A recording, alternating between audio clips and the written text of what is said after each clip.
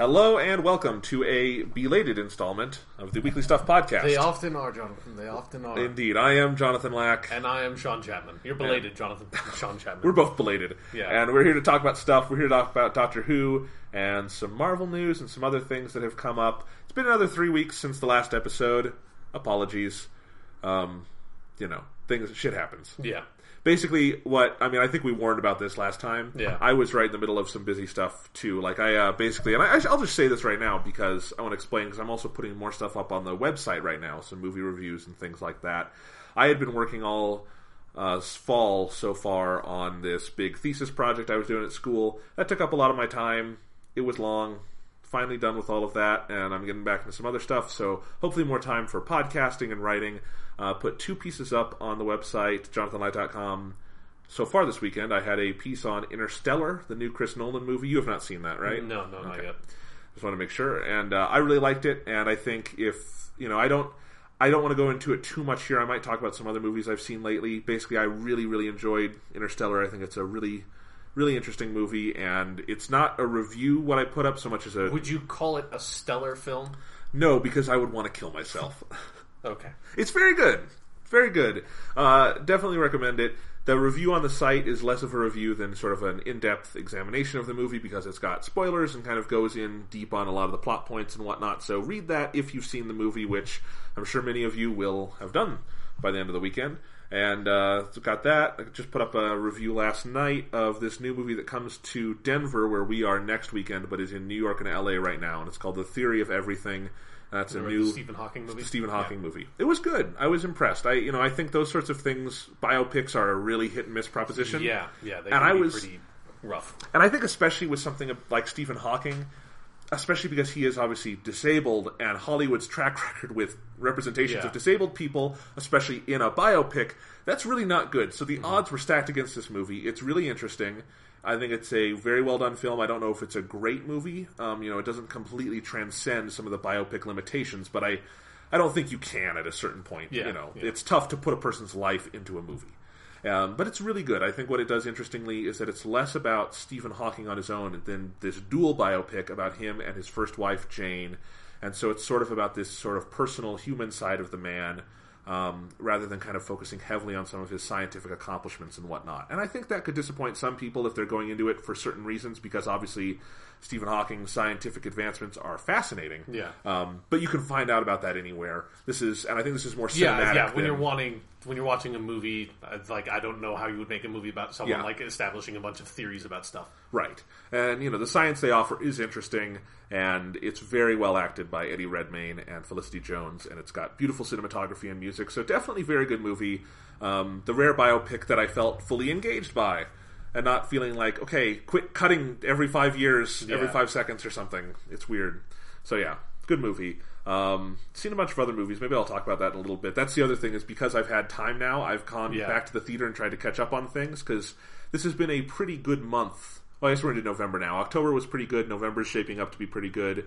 November is also shaping up to be absolutely fucking insane for video games, but talk about that more in a bit. It always is. So, on this episode, I think the main topic this week is we are wrapping up Doctor Who Series 8. We're going to talk about the penultimate episode in the Forest of the Night, and then the 2-part finale, Dark Water and Death in Heaven. Yes. Yeah. We'll get to that. Yeah. And then we'll do a wrap-up on the season as a whole. And when we get to that part, maybe we'll have more positive things to say. Mm-hmm. Little preview of coming attractions there. But we're also going to talk about the big Marvel Phase 3 movie announcements plan, because we usually talk about that stuff, so I just feel like we should follow up on it. Yeah. And there's a couple other bits of news, but for now, let's just go with just general stuff. Sean, you have played Call of Duty Advanced Warfare. Yes, I have, which is I was not really planning on it, but it's been a month or so since I finished Shadow of Mordor, so I hadn't really played any video games in a really long time, and I had just been spending all my time reading books for classes. And so the reviews came out for the new Call of Duty, and I was looking at them, and I just was watching some videos. I was I just had this epiphany that the last fucking Call of Duty game I played came out in fucking 2009. Because the last one I played was Modern Warfare 2, so it's been a really, really long time. So oh, fuck it, I'll just download this one, because you can I don't have to make it a big thing where you have to go to a store and all that shit. And also, it was really weird, I had no idea about this, Call of Duty basically launched on Monday if you bought the Day Zero edition. Yeah, it was really weird. Yeah, it was like if you pre-ordered the game, I guess you got it on Monday, but since you can just kind of pre-order the game whenever, even on Monday, since it technically comes out on Tuesday, you just get the version that comes out on Monday. So it's like you pre-order it and then you just get it, and I don't know what else. I think all you get, unless you buy like the super duper edition, is you just basically get the game and like maybe like an emblem or something. But it's just like sitting, because since I had no idea about that, I was just going to preload the game for it to get it on Tuesday, and I was looking at it in the store. It's like, what do you mean Day Zero edition? What the fuck does that mean? It's like, what? And I'm like, well, okay. If I can just play the game now, I'll just play the game now. So Sean, yeah. It's math. 0 comes before 1. Yeah, exactly. So I guess that's the logic. It should really be like day -1. Really, I don't know. Day 0 makes no sense. Yeah, I mean 0 is not a negative number. Like it's, yeah, 0 is nothing. Like yeah. It's exactly nothing. You can't have a Day 0. That day would not exist. That should be like an episode of Doctor Who. But anyway, it would probably be bad. I'm in a come bad on. Most episodes of okay, maybe I shouldn't say that most episodes of Doctor Who are good. That's maybe it's not. That might not be right. Let me just put it this way. Yeah. Most episodes of Doctor Who are not bad. They're not necessarily good, yeah. but I think there's a gap between good and bad. There's Yeah. a nether space, as they might There's say. a 0. Anyways, so I downloaded Call of Duty Advanced Warfare the day before it came out, but was really the day it came out. And I think yesterday now, I finished the campaign, just sort of like playing it piecemeal. And I think it's pretty good. Like, I'm kind of surprised that Call of Duty is still, it's still Call of Duty. Like, seriously, like I said, the last one I played was Modern Warfare 2, and they have made changes, and they've made some pretty important changes. Before a franchise that I have not touched on for 5 years, I was kind of surprised by particularly like the structure of the campaign is like the exact same. It has a bit more of like the pacing stuff that I liked from Call of Duty 4, but like because Modern Warfare 2 I thought like was just like fucking batshit crazy, the campaign, and had no sort of like quieter moments, and this campaign definitely has those, but it still has the like babysitter first person campaign shooter design of you are always with someone on all of your missions, and it's almost always the same dude. This time it's a guy named Gideon, because I guess they can't have Captain Price anymore. And so you just follow this guy Gideon around, and he opens doors for you and tells you where to go, and he has a little yellow blip above his head that just says follow constantly, because like 99% of your objectives in the game are just follow Gideon, and like the other 1% is just kill everybody, it's just eliminate enemies. So that's kind of like the campaign design, which I don't love, but for a campaign that's only like 6 or 7 hours long, I thought it's enjoyable. You know, it runs at a really solid 60 frames per second. The game looks really, really good because it's designed clearly for next-gen consoles, and I played it on the PS4. Can I just say, I've played a little bit of this game too. I've played about 4 missions, and I will say this is the first Call of Duty game I've ever looked at and gone, wow, that's a good-looking game. Yeah, especially because since it's also set in like the relatively near future, it's like 2050 or something, it avoids that problem that old Call of Duties like Call of Duty 4 and stuff had of just being really visually bland and brown all the time. There's a lot more sort of color and cool futuristic nonsense, and they definitely have some fun with their future tech, even if there's some stuff that I thought like maybe they could have gone a little bit farther and stuff that you could actually use in gameplay. But they have some cool stuff like in the campaign, there's these certain scripted sequences where you put down these like mute charge things that just like make the area around you really quiet, and it's just like the sound design of the game is really good, so the sound effect is really, really solid of like, it almost sounds like you're underwater. It's just a really cool effect and makes you feel like, okay, we're going in for some like stealthy fucking badass shit here. And then the big change is you have, since it's the future, you have these like exosuits on, which basically all that means is instead of knifing people, you punch them when you melee, which is pretty cool. And then you also have this like double jump. Sometimes in the campaign, so like it depends on the mission whether or not you have the double jump, but in multiplayer you always have the double jump. And then you also, if you sprint when you're like moving backwards or side to side, or when you're jumping, you will like do a little like dash in that direction. So it increases your mobility pretty significantly, and it also allows you in multiplayer to like traverse buildings and stuff really, really quickly and get like vertical positions on people. And that definitely changes it up. Although like I just still found myself playing the multiplayer. While that does make differences, it still feels super Call of Duty multiplayer in the sense of like, you know, your like time to kill in multiplayer is still like half of a second. You know, it's one of those like, you see a dude, you shoot him or he shoots you, whoever shoots the other person first, that person's dead, and then you respawn instantly and run out and die probably, or you get like 3 kills and then you die.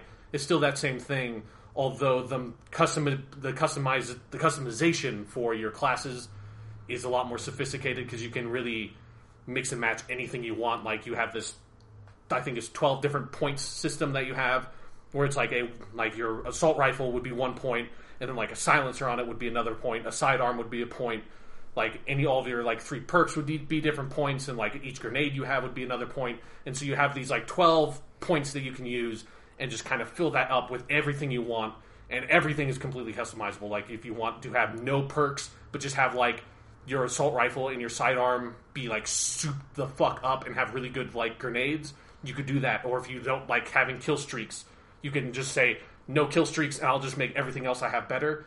I think that system's really good. Nice. Yeah, so overall, like, it's still very much Call of Duty, so if you're someone who doesn't like Call of Duty that much, I don't think this would change your mind. Like, it doesn't change my mind on sort of the Call of Duty franchise. You're not going to go back and play it every year now? No, I don't. This will probably be the last Call of Duty game I play unless they really change things up and make something really crazy, because, like... That's definitely true for me, because I have played, like I said, about an hour and a half of the campaign, and it just didn't grab me. And granted, I think I'm in a mood these days where for whatever reason, new games on the PS4 are not grabbing me, because I tried, since last time, I have tried Middle-earth's Shadow of Mordor a bunch, and it never grabbed me, and I'm just not going to play it, because there's really nothing there that interests me. I made me want to play a Batman game, basically, but just the actual, like, system of the game, the whole game felt kind of clunky to me, so wasn't really into that. I tried Wolfenstein The New Order. Maybe I need to give that another try. Maybe I just wasn't in a first-person shooter. I think that game takes a little bit to get going. It does? I think you should stick with it a bit, yeah. Yeah, it didn't grab me. It took me a couple of hours to really get into it, but once I got into it... And with Call of Duty Advanced Warfare, I was impressed by some of the improvements they made. Honestly, the biggest improvement I noticed is that the game has fucking cutscenes, finally. Yeah. Like, that was a huge problem. Yeah, instead of doing the, like, thing that all the ones since 4 have done of, like, when you're loading, here's the map, and here's Captain Price and, like, Ghost talking over this map while, like, it goes, like, boop, boop, boop, boop, and zooms in on little bits. Yeah. Why couldn't you just have, like, a cutscene with, like, characters or something at some point, Call of Duty? Absolutely, and as a result, I thought the sort of just the story and the tone and the world of the game came through a lot clearer in just these 90 minutes than I think it would in an entire 8-hour campaign before to me. Like, and there's a lot of the cutscenes are good. I think they're well directed. The facial animation in the game is stunning. Yeah. I think there are some limitations, like Kevin Spacey should not have just been playing Kevin Spacey, at least in what I saw, because I've just, in the last year seen 2 seasons of House of Cards. I don't know why I don't like that show, but I did watch 2 seasons of it. And he is such an expressive actor with his face, and it distracted me seeing him doing all of his vocal stuff, but his face is just kind of still. Yeah. So that kind of bothered me. But other than that, like, I thought the facial animation was interesting. The worlds and the production design and the art direction of the game was a lot better than it usually is for Call of Duty.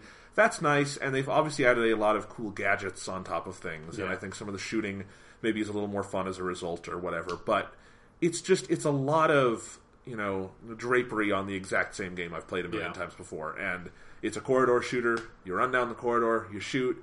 And I shouldn't even say you get to run down the corridor, because your AI guy you're following is always slower. You get to run behind the dude. Like, that fucking started driving me crazy as I got to the end of the campaign. Just like, every time I'm in a corridor that, like, only one person can fit down, and I'm just, like, sprinting and trying to jump over the fucker in front of me. It's like, just move! Like, I can fucking play video games! Just let me play video... Like, I wish...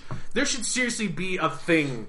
Like, you should be able to pick an option that's just, like, erases Gideon from the game. Yes. And you can... And it just, like, adds a press X to open door button. And so you can just, like, all of a sudden, it's like... Fucking hallelujah! I can open doors on my own, I can just run down hallways. If I want to explore the environments, I don't have this fucking British fuck yelling at me constantly. It's like, oh, what are you doing? We have to go, Troy Baker! Because your guy's played by Troy Baker. Which is good. I mean, any game where the first lines of dialogue are Troy Baker, I will play some. And it's also funny, too, because they use performance capture, but they clearly, like, designed the character, like, off of Troy Baker himself, because he looks like Troy Baker, which is weird, because I've never seen that. So it's like, it's weird to see his voice coming from him in a video game. It is from A Second Son, it looks like him. Kind of, but like it's his kind of facial structure, but I feel like it's not exactly Troy Baker. Yeah. Like, this is like, it's just fucking Troy Baker, only his hair is like more brown. Right. But yeah, well, anyway, so it's just like all of those things kind of compound, especially the follow thing, because we're making jokes. I really do think it's a huge problem. Like, yeah, I think because why does the game have a sprint button? Because at a certain point, you're never allowed to sprint because Gideon doesn't sprint. Yeah. He just walks as slower than you walk, Yeah. even. So you have to like lightly tap the control stick, and it's like, this is not fun.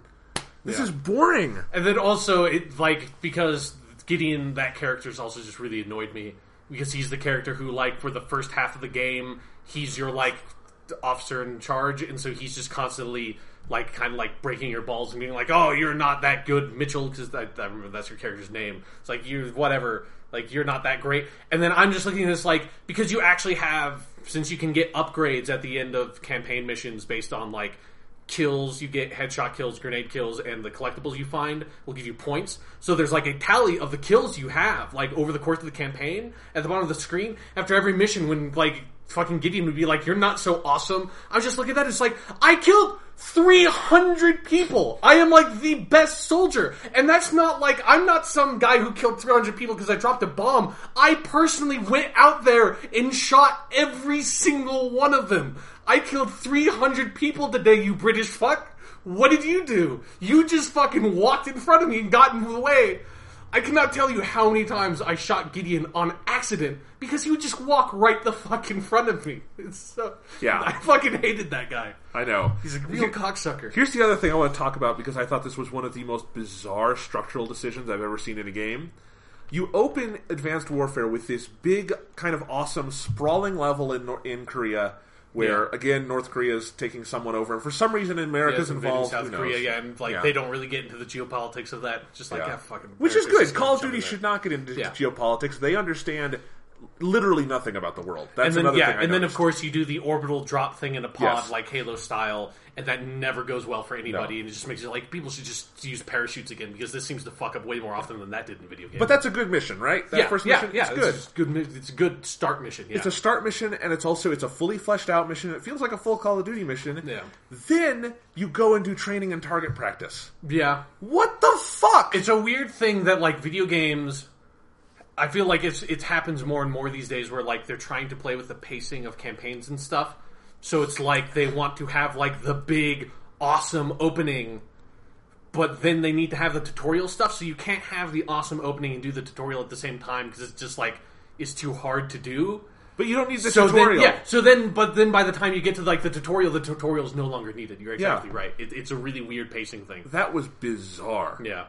But I mean... because it's the same Call of Duty tutorial that they've had since 4 also, because it's like you're walking around and like shooting like, you know, like targets that instead of them being like paper targets or whatever, now they're like digital targets, but it's the same thing. Like the only they have this new, it's like the VATS system or Deadeye or something, where you slow down time. Like I never really used that in missions. I didn't. Useful. But I mean, that's what they're training you on. Yeah, there's a tutorial mission for it. I mean, all you do is you press up on the fucking D-pad. You don't need a giant tutorial mission for it. So, in any case, maybe I'll play the rest of this because it's a short campaign, and it is fun. I mean, Call of Duty is never not enjoyable on some level, but it's like, I've played it. And and sometimes it feels like that campaign structure just gets in the way of itself. Yeah. Because it feels, especially like for me, coming back to it after not having played a campaign like that for 5 years, it feels super archaic, because most other major first-person shooters have like gone in the complete opposite direction. You know, like BioShock Infinite or Far Cry 3 or Destiny are like big and open and expansive, and they do not do the thing of like, you're going to follow a guy down. Because, you know, it makes sense for Call of Duty on a certain level. I understand why they do it, because they want to have their big action movie moments. But I feel like you can kind of figure out a way to do that and still give the player free reign, you know? Like, at the very least, let me open my own fucking doors, you know? I definitely think the ridiculous level of critical hype for this game when it came out kind of... It shows that I think gaming critics do like just safety in games at a certain point. Although, to be fair, like, it's like this game has gotten a fair number of like 8 out of 10 kind of level reviews, which is, you know, for other mediums is maybe not like that great, but for like, or like for video games, a major release getting like an 8 out of 10 is relatively still new. Yeah, but it's just, I don't know. Destiny got 5s out of 10, so it's a weird thing. Well, except for it also got a lot of 6 out of 10s. Yeah. Okay. Oh yeah, it got 6 out of 10s. It got some like 8 out of 10s. But like, I feel like this game, even though this game is probably better than Ghost, like the previous Call of Duty, I didn't play it, but everything I've heard, it's better. It still has like basically the same like level of reviews. Yeah. Okay. So I think people the ones I saw were higher than last year's, but I mean that's the thing. Call of Duty never gets a bad review. From people. It doesn't get like a crazy low review. Which I don't get at a certain point that someone doesn't like say like, "Hey, this is the exact same thing I've played before." But oh well. Well, because like I think there's like a certain review philosophy that's like, well, yeah, but the thing we played before was still really good, and it still technically has. But with what you're saying, I mean, I do agree with what you're saying though that I think gaming has evolved so far past. Like I think Call of Duty made a big jump forward with 4, and it is still stuck in 2007. You know, if the next Mass Effect came out and played like Mass Effect 1 from 2007, we would all skewer it. We would all give it 1s out of 10s. I mean, partially because like that series already moved on from that. But it's a weird thing. I don't know. It's fine. You've played more of the game than I have, so what would your recommendation be? I think like if you're someone who really likes Call of Duty, like fucking get it. And if you're someone like me who liked Call of Duty, like really liked Call of Duty 2 and Call of Duty 4, and then like with the subsequent ones kind of fell off the series, like I think it's still really good. I think the series is still really fun. I'm enjoying the multiplayer. I mean, the main reason I got it is just because I wanted a new game to play the multiplayer, like just to play some multiplayer so I could kill like 30 minutes or something when I have nothing else to do. And I think the game's still good at that. Like, it makes me a little bit frustrated because like it still has a lot of the same, and problems is not necessarily the right word, but the same like design philosophy that Call of Duty has always had that like I grew to really kind of dislike the really fast time to kill in that stuff where it really feels like it sort of disincentivizes really intellectual play, you know, and it just makes it like a run out there and have the fastest reflexes kind of game a lot of the time, but you know, some people like that, and more power to them. You know, Call of Duty has never just given its fans the middle finger, I don't think. So that's nice. And then one of the weird side effects of this game that, like, maybe it's just, like, the few times I've tried to use it, but in the multiplayer, sniper rifles, I feel like, are practically useless now because people can boost and double jump and move so fast that way. It's, like, impossible to hit anybody with a sniper rifle. It is fucking... It's crazy. Like, I feel like I heard a lot of people say that about Titanfall as well, that, like, the movement in Titanfall made sniper rifle like completely perfunctory because I don't even remember if there are sniper rifles. There definitely are sniper rifles in Titanfall because I've seen videos of people playing and trying to use a sniper rifle and being like, "This is fucking impossible!" Like now I'm just going to use the assault rifle. Right now, I remember I have seen a fucking sniper rifle in Titanfall, and I was like, "What the hell is the point of this? Why would you have it in this game?" Yeah, Titanfall's great, but that's just a weird balance. Yeah, thing. like Advanced Warfare has the same thing where like. You have this new movement paradigm that a lot of these multiplayer shooters seem to be doing, because even Destiny has a little bit of that with like the movement abilities, but it definitely makes certain of those weapon rolls like completely useless. It's just, you can get some sniper kills in Advanced Warfare, and it's not like I'm the greatest sniper ever, but I definitely was just finding it like, why would you ever try to use this? Like, this is just an impossible way to play, whereas in like Call of Duty 4, I found playing as a sniper multiplayer really rewarding and fun because you got to think about it from like a different perspective. And this one's just like, maybe I'll be lucky and someone's stupid enough to like just be running like it's an old Call of Duty game and not using the boost. Yeah. Who knows? By the way, did you see the announcement, I think it was last week or 2 weeks ago, about the what's in the Destiny expansion pack? Yeah, it's pretty disappointing. Pretty anemic slate of content. Yeah. Especially like, if you're an Xbox One owner... You're getting so fucked. Like, because that's like, we should just detail like, so what it is for the next Destiny expansion. It's like what 3 story missions, and this is for if you're PS4, 2 strikes, and then a raid, and like 3 multiplayer maps, I believe. Yeah. So like that's a pretty slim slice of content, especially only having 3 story missions is really weird. But if you're not on the PS4 and maybe the PS3 as well, you only have 1 strike. Yeah. So one of those strikes is Sony exclusive. And we should say there's already, and I didn't even know this, one of the strikes that's on it now is one of the Mars strikes is exclusive, yeah. I didn't even, like, my brother owns it on Xbox One and he had not known that, and I told him that, and he's like, so we only have 5 strikes and you guys have 6? I'm like, yeah. It's like, I would like 6 strikes, and that's ridiculous. Like, that is such a ripoff. That's a huge part of the game. Like, that's like... 5, like difference from 5 to 6 is pretty fucking significant on a game that's somewhat light on content. Yes, very light on content. Let's be honest.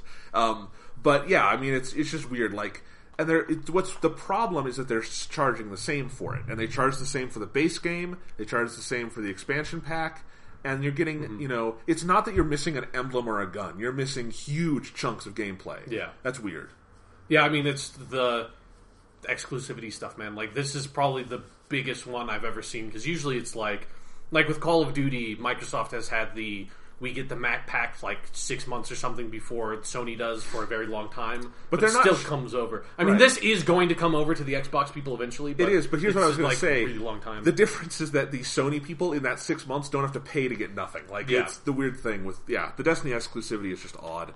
But oh well. And I'm going to be interested to see if that expansion content is enough to really get me interested in Destiny again. They also are raising the level cap to 32, which is such a weird, arbitrary number. Yeah.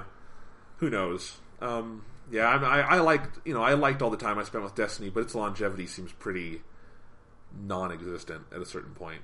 Yeah, I mean, it's a video game. Like, I didn't necessarily expect to be playing it like for a super long amount of time. Like, I played it for like a month and a half. So no, I did. I played it for like 2 months. I have 70 hours in that game. Yeah. So I like Destiny. It's going to be high on my top 10 this year.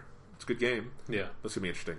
Speaking of games, I mean, there's a lot coming out this November, and I just wanted to preview that because I think that's probably what's going to drive this podcast this month, honestly. Mm-hmm. Next week is Assassin's Creed Unity. I'm going to play that. Unless it gets like 1s out of 10s or something, I definitely want to play that. Yeah, I'm definitely, I'm really curious to see what the reviews for that game are going to be, and also what that game itself is going to be. Yeah, well, I'm getting that. That's coming Tuesday, and then the following Tuesday is Far Cry 4, which I think you're getting, right? I have that pre-ordered, yeah. Okay. So between the two of us, we're going to get those Ubisoft games, and I'm excited for both. Get that Ubisoft. Yeah, and I'm excited for both. They look great. I'm super fucking excited for Far Cry 4. Far Cry 3 was so good. Yeah.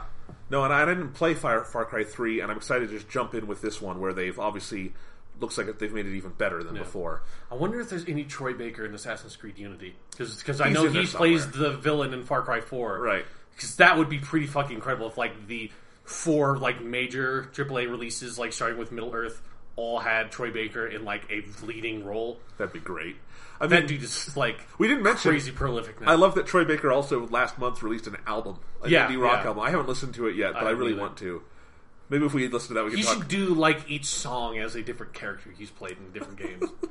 And then he could have an album with, like, 50 songs on it. I think there's a bonus track on it that is Will the Circle Be Unbroken? Yeah. So, that makes sense. We got one of them. So we're going to play those. Let's see, I'm interested in Persona Q on the 3DS. Yeah, I'm at some point I need to get around to picking up Persona 4 Arena 2, because I still haven't. Like, I want a huge chunk of time to play that, because that story mode on Persona 4 Arena was, like, 40 hours long. Oh, jeez. I mean, it's basically like a novel, right? At some point. No, I gotcha. So there's that. Let's see. There was a game that just came out on the 3DS actually last week that I hadn't heard of, but when it came out, I looked at the reviews and what it is, and it looks really interesting to me. It's called Fantasy Life.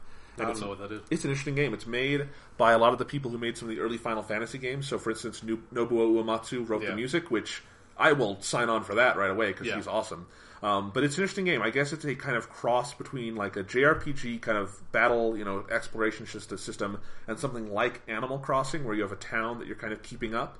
And you start your roles. There's like one of 12 roles, like, baker, fisherman, knight, all of these different things you can pick.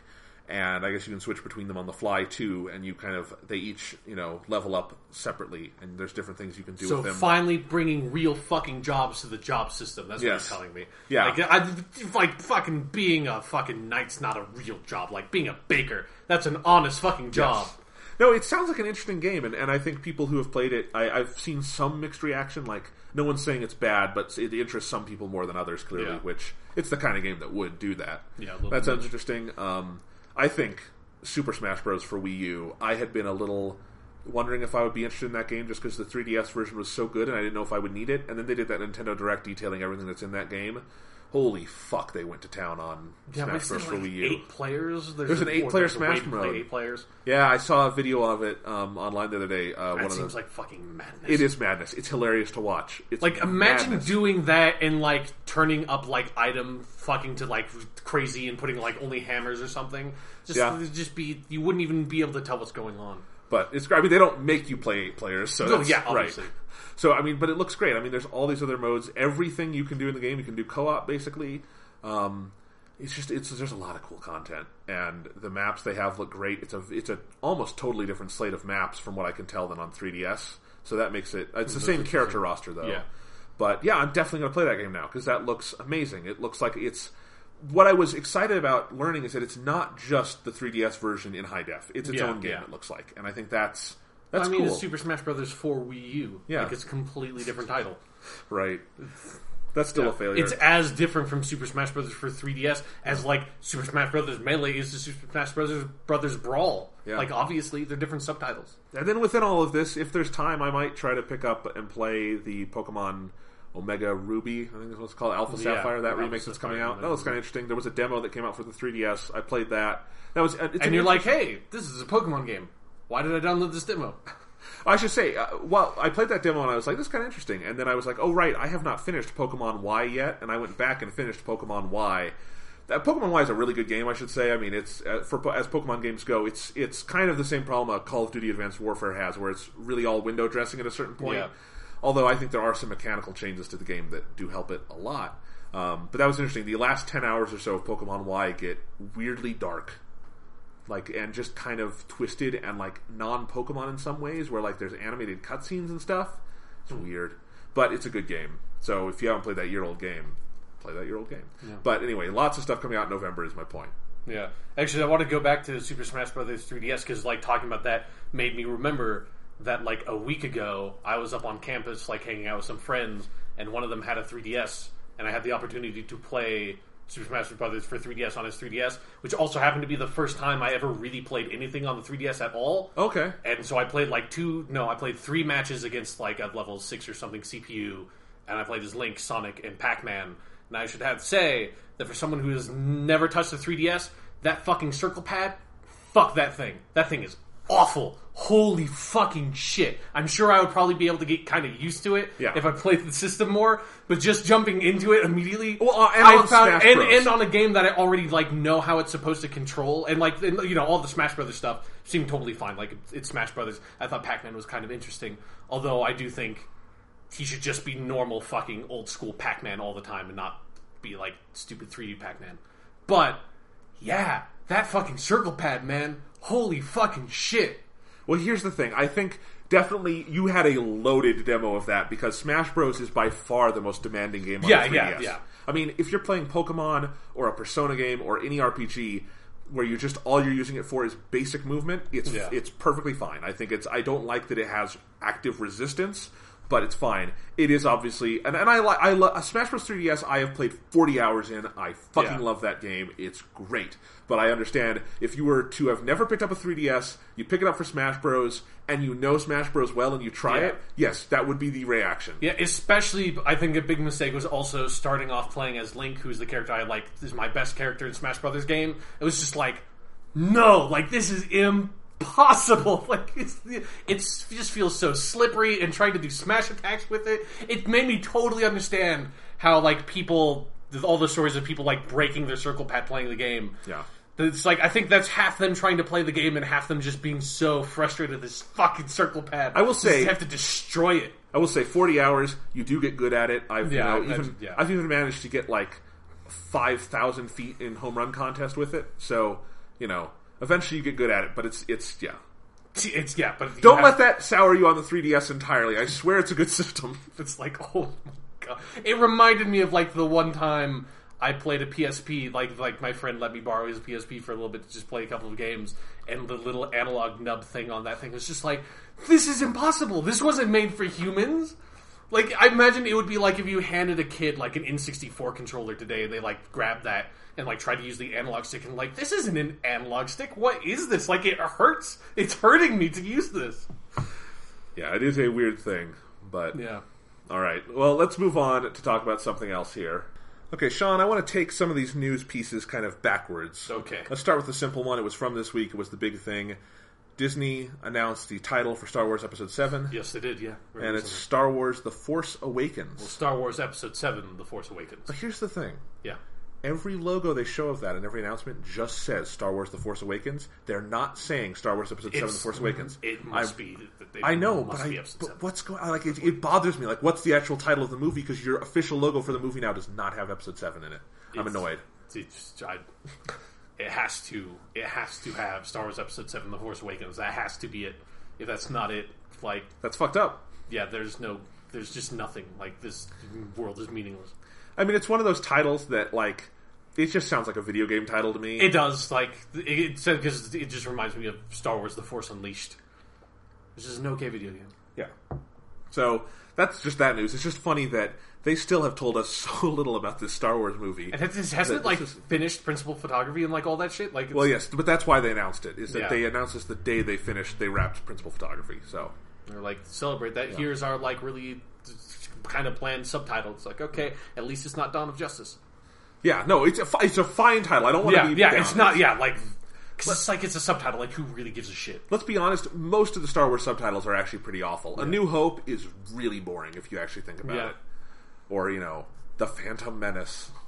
It's just there's something I like about The Phantom Menace as a title. I don't know, it's got a little something. Right. Attack of the Clones is always one that I kind of forget is called Attack of the Clones. It is not called The Clone Wars, because that's what the subtitle should have been.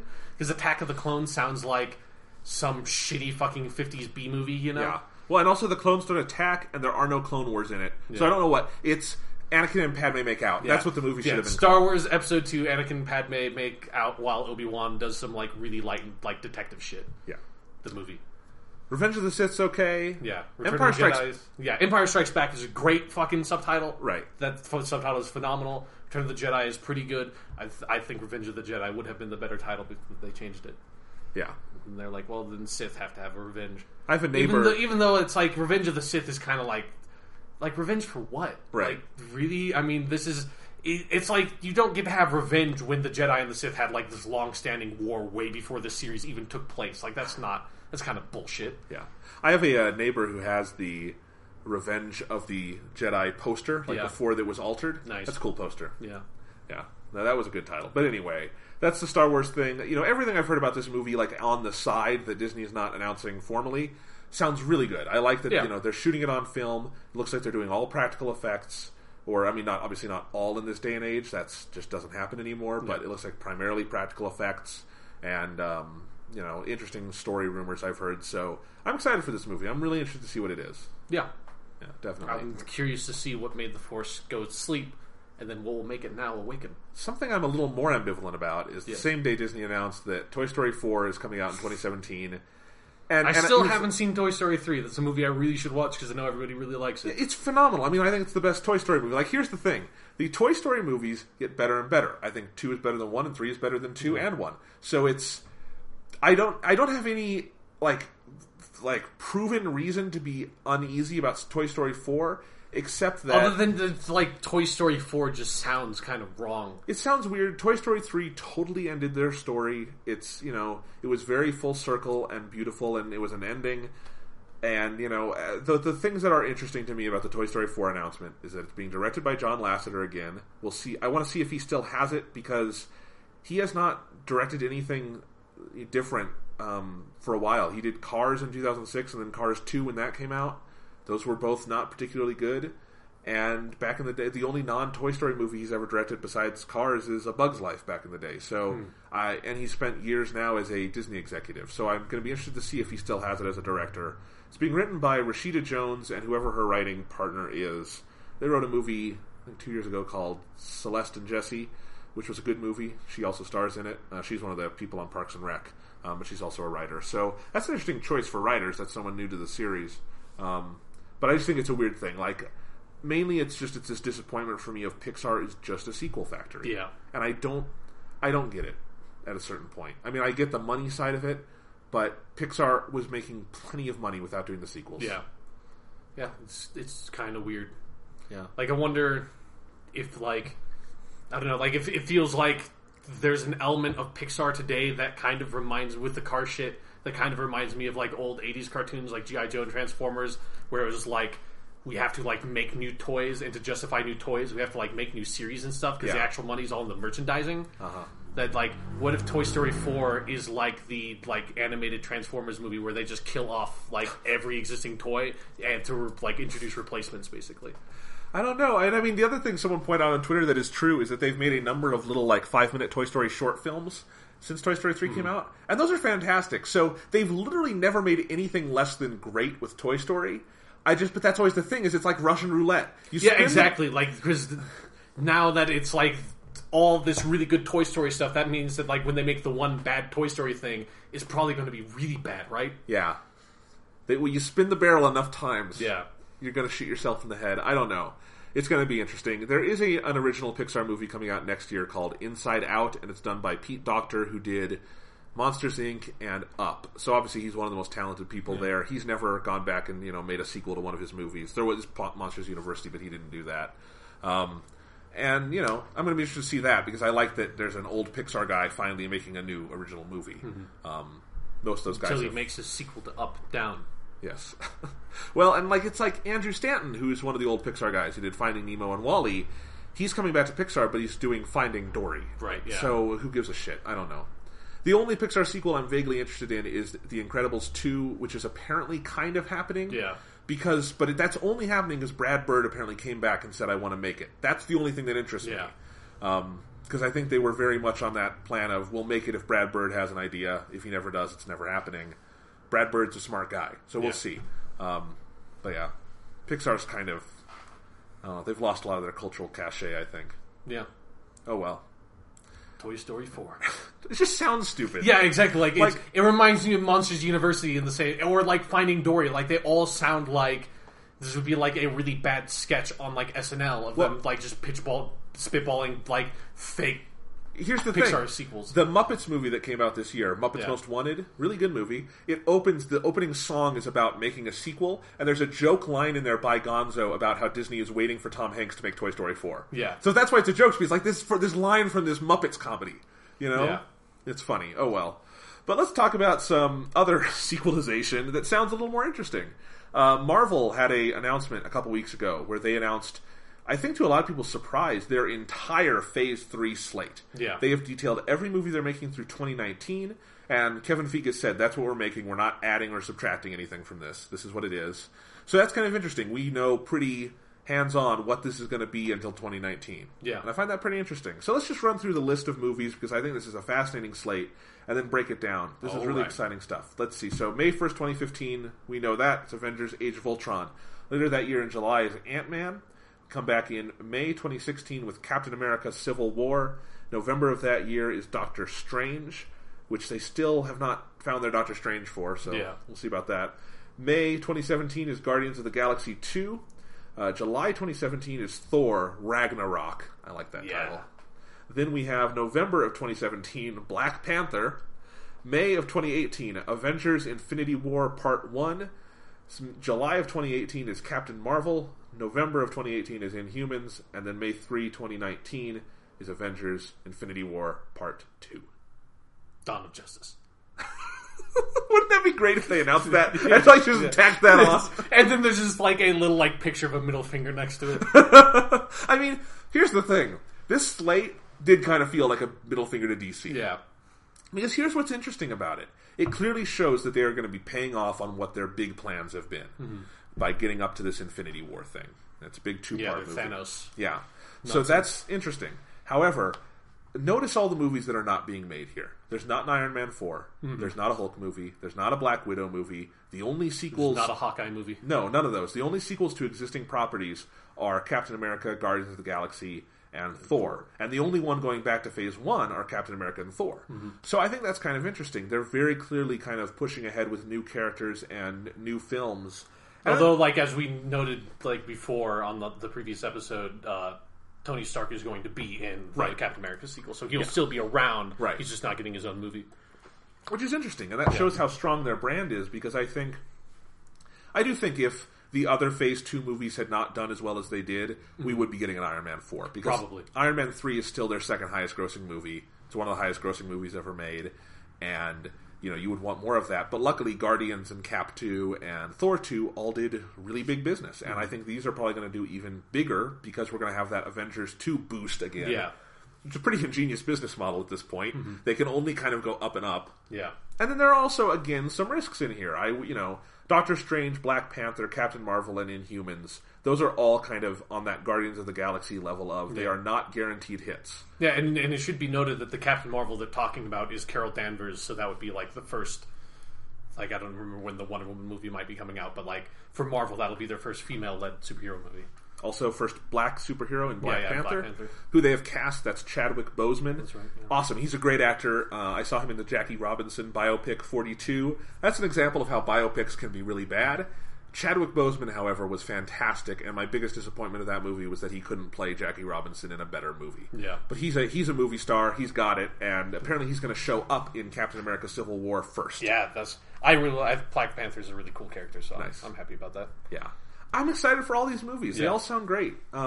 Still, going to see what Ant-Man winds up turning into, and if those characters are going to play a role in any of this. I'm going to be interested to see. Yeah. But yeah, I think Thor Ragnarok just is a cool title, and I like, they confirmed Loki will be a main character again, and bringing that back around. That's going to be great. And apparently, what they're saying is that, Thor Ragnarok is kind of similarly important to Captain America Civil War. Like, I guess Captain America will be picking up some of the fallout from Avengers 2, and Thor will be picking up the rest of it. So, I think that's going to be pretty cool. Yeah. And I think Guardians of the Galaxy 2, they're probably going to be integrating those characters more now. So it's an interesting lineup of movies in part because it's a lot of new stuff. Yeah. It'll be great in, Guardians of the Galaxy 2, the movies just end with, Peter Quill, getting back to Earth. He lands there and it's like, what the fuck has been happening on my planet this whole time? What the fuck? The Chitauri invaded? And someone made this fucking crazy robot dude named Ultron? What the fucking shit? Yeah. You leave a planet for 15 years, and what happens? Everything goes to shit. And I think Chris Pratt would be the right guy to deliver that monologue. Yeah. I think he could do it. Absolutely. So let's see. Anything else interesting here you wanted to point out? I just think it's a cool slate of movies. I like that they're really dedicated to bring in a lot of new characters, and that, again, they're sort of reaching in, kind of like with Guardians of the Galaxy, they're reaching into more obscure realms of the Marvel Universe, like with Captain Marvel and Black Panther, that are characters that people don't really know that much about. I mean, I don't really know that much about Captain Marvel. I've been meaning to pick up they recently kind of mess around with the character in two different ways, where there's this with Carol Danvers, and they kind of think they finished her run as Captain Marvel in a really interesting way that I've heard about is really good, and so I've been meaning to pick that up. And then they have a new character that's sort of taken up the mantle that also sounds really interesting. So I've been kind of curious about going in and reading some old Captain Marvel stuff. So I'm glad I have an excuse to do that now, because I'm not that familiar with the character. And I guess Inhumans, Kevin Feige is saying that's I guess a kind of a passion project for him, and that's one that is going to have obscure. It's going to have fallout, though, he says, into kind of the next phase of all of this.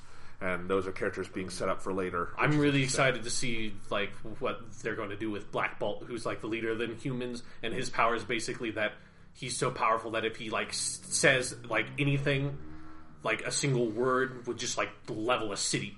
That's how powerful he is. He's a really cool character. I'm curious to see if they'll be able to cast someone with some fucking real gravitas, man. I had heard some rumors that they were planning on having Vin Diesel play that role, because it would be funny because then he's voice only in Guardians, but here he would be body only. Yeah, sure. Vin Diesel has an intimidating physical presence. Speaking of which, the Furious 7 trailer came out. Did you watch that? No, I was just thinking that if Vin Diesel plays Black Bolt, the big thing that should happen in one of the Avengers movies, when Black Bolt finally speaks, he should just say, "I am Groot," and it's the biggest fucking plot twist ever. Nice. But no, I was going to say, it just reminded me because of Vin Diesel, the Fast and Furious 7 trailer came out. I just want to say, is it called Fast and Furious 7? It's called Furious 7. Okay. Which is weird because the previous movie was called Fast and Furious 6. But before that was Fast 5. But, here's what I was saying. Okay. Before that was Fast 5, and if you watch Fast and Furious 6, the actual title card just says Furious 6. What? Yes. So this one is just Furious 7 is its whole title. Yes. Regardless.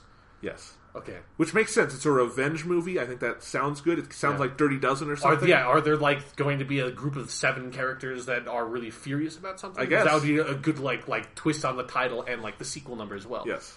No, it looks good. That trailer is so good. The Fast and Furious series, they are just doing those big crazy stunts better than anyone right now. And the kind of stunt they show to open that trailer with is just fucking nuts. I love it. I'm excited. Do you think the next movie just has to be an ampersand with the number 8 next to it? Just and 8. Yeah. And those are going to have to come back at some point. Yeah.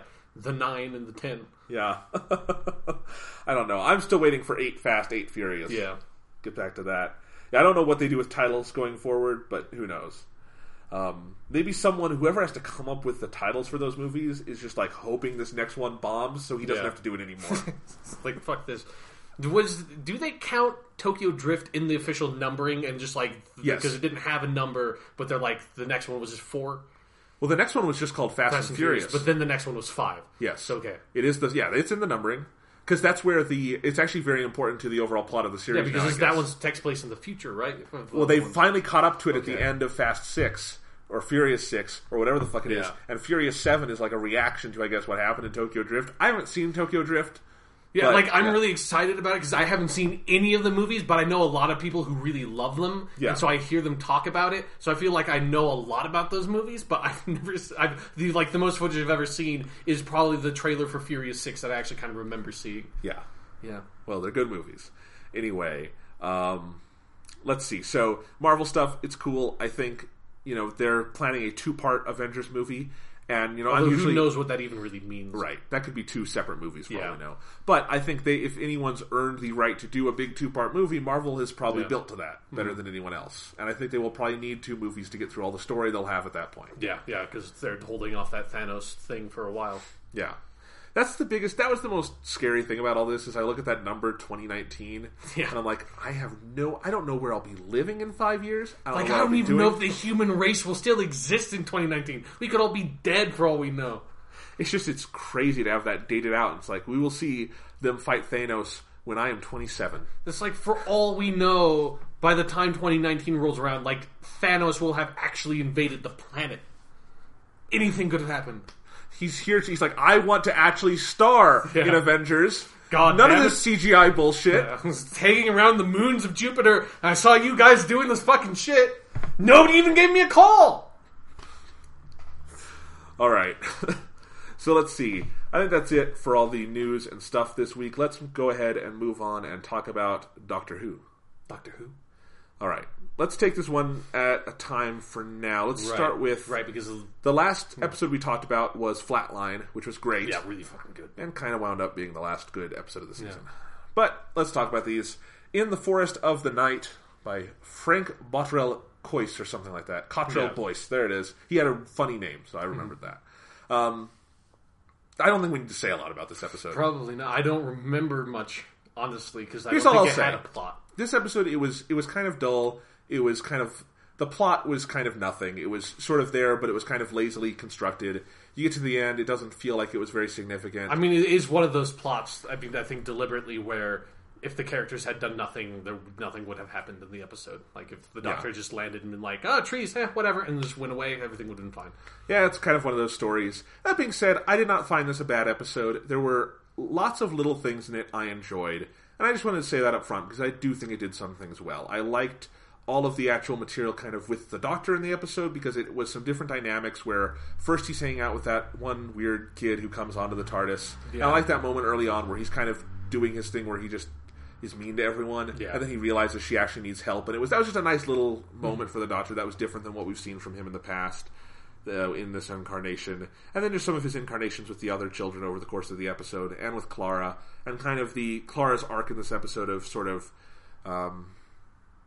I remember liking it. What did Clara go through in this episode? She had some discovery at the end. I feel like I remember my favorite part of the episode I remember was a speech that Danny gave to Clara about hey, I know why you're doing all this shit with the Doctor and going and seeing the universe, but for me, I don't need to do that.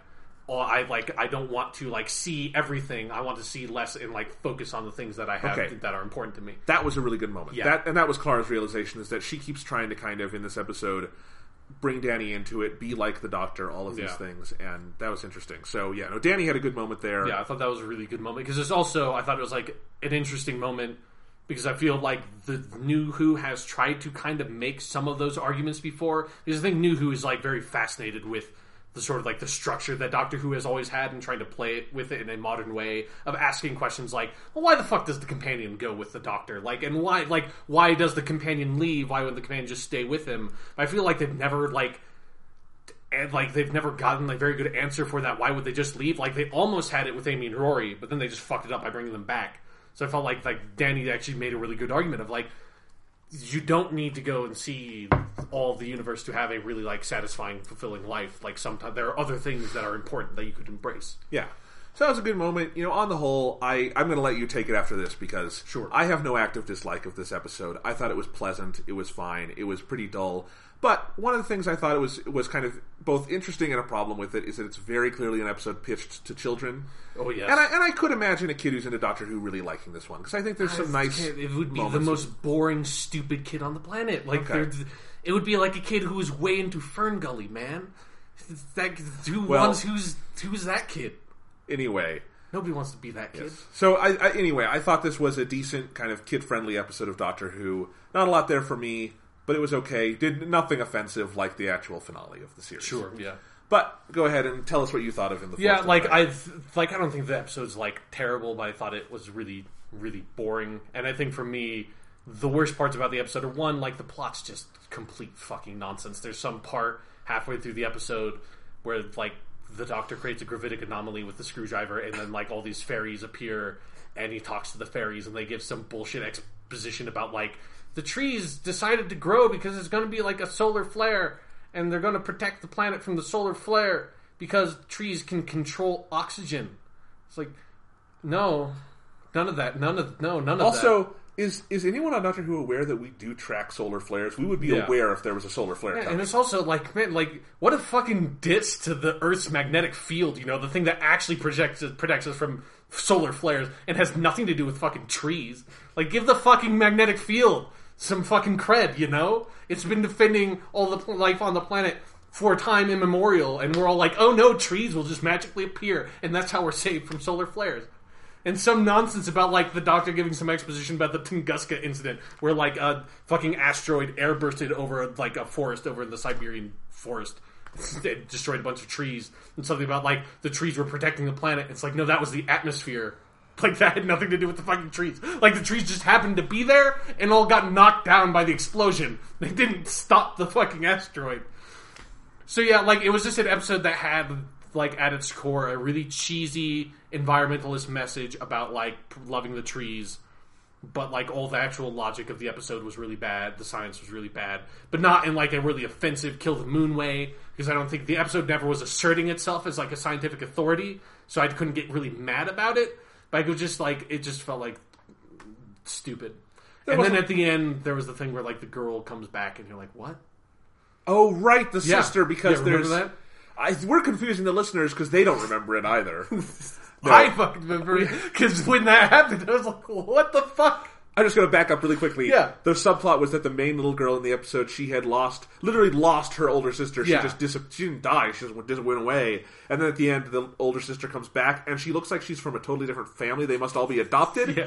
And how she comes back is like the little girl and her mom are just walking back to her house, and there's just like a really conspicuous bush in their fucking lawn, and then like all the fairies appear, and since all the trees are disappearing now, because trees they just disappear after they've done their fucking duty of protecting the earth from solar flares, as we all very well know. The bush disappears along with them. This one, like, all the other things were trees, but this bush just decided to appear up, and then like the girl was just in the bush. So I don't know if the girl was in the bush the whole time, or if, like, she was lost and just, like, happened to come home and was really freaked out because, like, all these trees appeared out of nowhere, or she was actually dead and the fairies brought her back to life. All three of those are possibilities. The episode didn't seem interested in sort of trying to elaborate what the fuck that subplot was like, or what it was about, but they did find it important enough to be, like, the emotional beat that you end the episode on, so... Yeah, whatever. I mean, it's... Fairies. This episode also, I should say... I think Doctor Who for the last couple of years has been a really good-looking show. They've done great work with the effects, great direction, pretty consistently. This was not a particularly well-directed episode. It did not have good effects. It was pretty anemic on a lot of levels. Also, remember that one part where the girl's lost and, like, the Doctor and everyone are walking through the forest and they run into these, like, two dudes with flamethrowers who are trying to take down the trees, and they're like, hey, stop that! There was a girl. We're trying to find a girl who's lost, and like, fuck off, and just keep on fucking shooting flamethrowers at the trees. You're like, why? What? Like, why wouldn't you just like at least like say it's like, oh, maybe we shouldn't start trying to burn down the forest if there's like a girl lost in here. Also, like, what are we doing trying to burn down this forest? This isn't a practical solution to this at all. Also, where is everybody? We're in the middle of fucking London, like one of the most densely populated cities on the planet. Yeah. What? I definitely thought, I thought the first 5-10 minutes of the episode were actually kind of interesting because just setting up the premise. If the premise were like there was this forest on Earth, or what they thought was Earth, and it was just the Doctor and the little girl and Clara and Danny and the kids. Yeah. Like it was established to be at the beginning, and no one else was there, and they didn't know what time they were in or what had happened. That could be kind of an interesting episode. Yeah, like I thought it was going to be, and this was kind of based off of the trailer that had been on at the end of Flatline. Yeah, like that, I thought it was going to be like they were in some sort of like parallel universe or like potential timeline that like something happened in the past, and that London was like.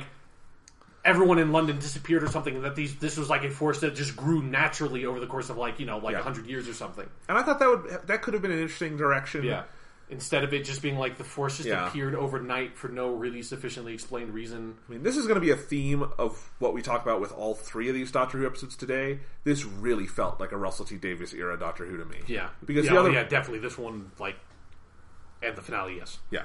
They're very much RTD episodes. This one in that it's clear like they start from the beginning, they bring in all the news channels and all this stuff, and it's just that kind of bigger global context never helps on Doctor Who because the Doctor is bigger than all of that. Yeah. We don't need all that stuff. We have the Doctor. Yeah, and especially when you have the Peter Capaldi Doctor, who cares about anything else? He knows everything. Yeah. It's just that kind of feeling, like everything else is insignificant, but they try to make it significant. Yeah. Also, what the fuck did the William Blake poem have to do with the episode? Because they named it "In the Force of the Night," which is the line from Tiger Tiger. It's like, what? I don't know. Because I thought because they had the fucking 15-second scene with the tiger halfway through. It's like the most pathetic attempt to try to generate tension in the plot.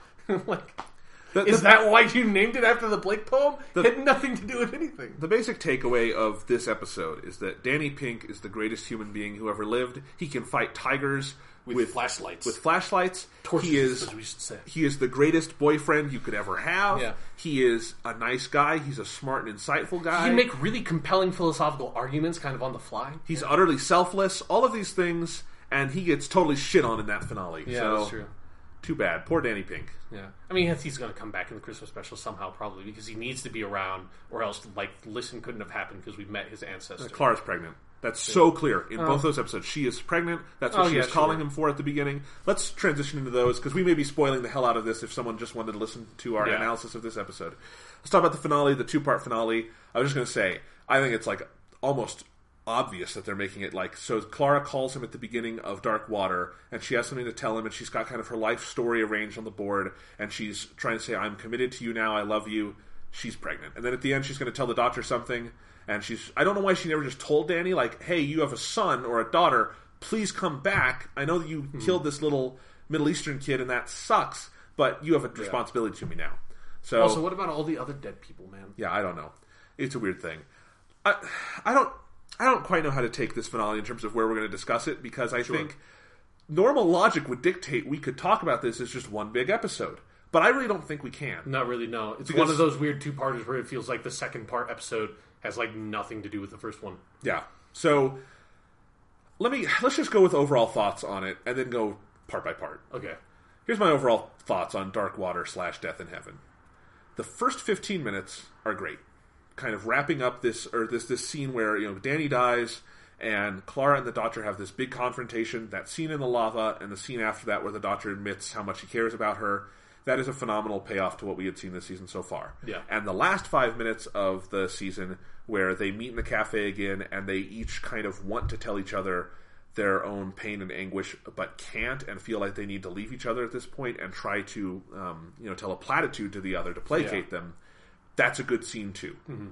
Everything in the middle I did not like, and I know you disagree on that because you liked a lot more of Dark Water than I did. Yeah. I mean, I thought Dark Water was a really good setup, because the whole thing was just a setup episode, which makes it really hard to talk about in isolation. But I thought it was a really good setup to a hopefully really good payoff in the second episode. Since the second episode is really bad, and especially it's really bad in relation to what Dark Water sets up, in the sense that I don't feel like any of the things that happens in the second part followed naturally from what they were setting up. Even just the plot thing of what the Cybermen are doing is just all this stuff with the clouds in the rain and that. It just feels like that's not exactly what like they were building up to, really. It's just there's like some gap in logic here that we were not exposed to of like all this fucking cloud nonsense. And yeah, like so I thought the setup was good, and I think like the sort of the scenes and the dialogue and stuff in the first episode, in the first part, are really good, and I think Peter Capaldi's really good, and it had it had a really solid cliffhanger with like, oh, Missy's the master. It's like, okay, cool, that's a good cliffhanger. And then they fucked that characterization up. So it's like the first part's not a good episode because it's like it doesn't have a conclusion, and the conclusion it gets in the second part is the absolute bullshit. So I more or less kind of agree with you now. Here's what I want the quality of the first part based on the second part. All right. Yeah, I hope we can come around at the end and talk about the good things, scant as they are, in these two episodes. And about the season as a whole, obviously, because, well, I do think this episode tarred some of the season for me arc-wise, but we'll get into that later. My problem with Dark Water as an episode, and I've seen it twice now. I watched it on its own last week, and then I watched it as a double feature with Death in Heaven today. And I think, obviously, it does not work as part of the whole, because the whole is bullshit and doesn't work. But I think even on its own as a setup episode, I really just didn't respond to it as a setup episode because it felt like it was paying off on something that had been seeded much more than what had actually been seeded. Because all we'd had going into Dark Water was a couple of shots of Missy and a couple of things of people were dying and going to this weird heaven space where she pranced around with an umbrella, usually. So that's what we had known going in. But just one scene was set. One scene was set. He's a really good character. No, he's not. I hate Seb. I thought he was funny. I found him so annoying. I found Seb really annoying. He feels like one of those Stephen Moffat characters on this or on Sherlock that I just want to punch in the face. I think because I don't disagree that I want to punch him in the face, but I don't think that makes him a bad character. Okay. In any case, but within Dark Water, like the weird thing to me is that most of that episode is trying to fool us about this is really heaven. And you can talk to the dead, and there's this weird thing going on, and we know that's not true. Yeah, we know it's building up to something. Obviously, it's bullshit. But the weird thing is that it's like this has become some kind of socially ingrained system. There's this whole 3W corporation, and they've been collecting dead bodies, and apparently this is a widespread thing because of the amount of bodies the master or the mistress or whatever the fuck we're calling her. Just call her Missy for this episode. I'm going to call her Missy. Okay, so however much Missy has collected. So it's this whole thing, and it's weird that I don't know. Obviously, it was supposed to be just happening in the present because in the present day. But Clara never knew about 3W. None of this stuff had happened. Like this would clearly have colored human society in some way. Yeah. And moreover, that's exactly what I'm saying. When like the second part does not follow from the first, that it's like because like if you at the very end of the first part. You do see that it looks like it's maybe like modern day London, but it could have not been. Yeah, because you only see like a little bit of it, and they basically wanted to have like the exterior shot of St. Paul's Cathedral to have the reference to the invasion, because that's what happened in the invasion is Cybermen were in front of the St. Paul's Cathedral. So they obviously wanted to do that. So I was like, okay, probably this is actually taking place like 300 years in like humanity's future or something, and like Missy has just been collecting people throughout history or something. Which would have been more interesting. Yeah, it would have made sense in some way. But yeah, instead, you have this weird, like, this organization has been here the whole time, even though this whole facility seems like way more advanced than anything that modern day civilization would have. How it's in St. Paul's Cathedral doesn't make any goddamn sense. Yeah, did they just clear out St. Paul's Cathedral and just fucking put all that shit in there? Like, what? Yeah, and so, but it really does, that Dark Water episode feels, because that's there's the questions you have that obviously don't go answered in Death in Heaven is like, why, the whole episode is titled Dark Water, it's about this water substance that only shows organic matter. Why do you need to hide the Cybermen? Like, that's a question you have. Clothes are made out of organic matter. It's the same problem I've always had with the Terminator logic of, like, why people don't have clothes when they time travel. It's like, no, like, fucking most clothes are made out of organic matter. Like, what are you talking about? Yeah. Well, anyway. Nonsense. Let's just go with what they fucking said. It's like, what do you think hair is? Yeah.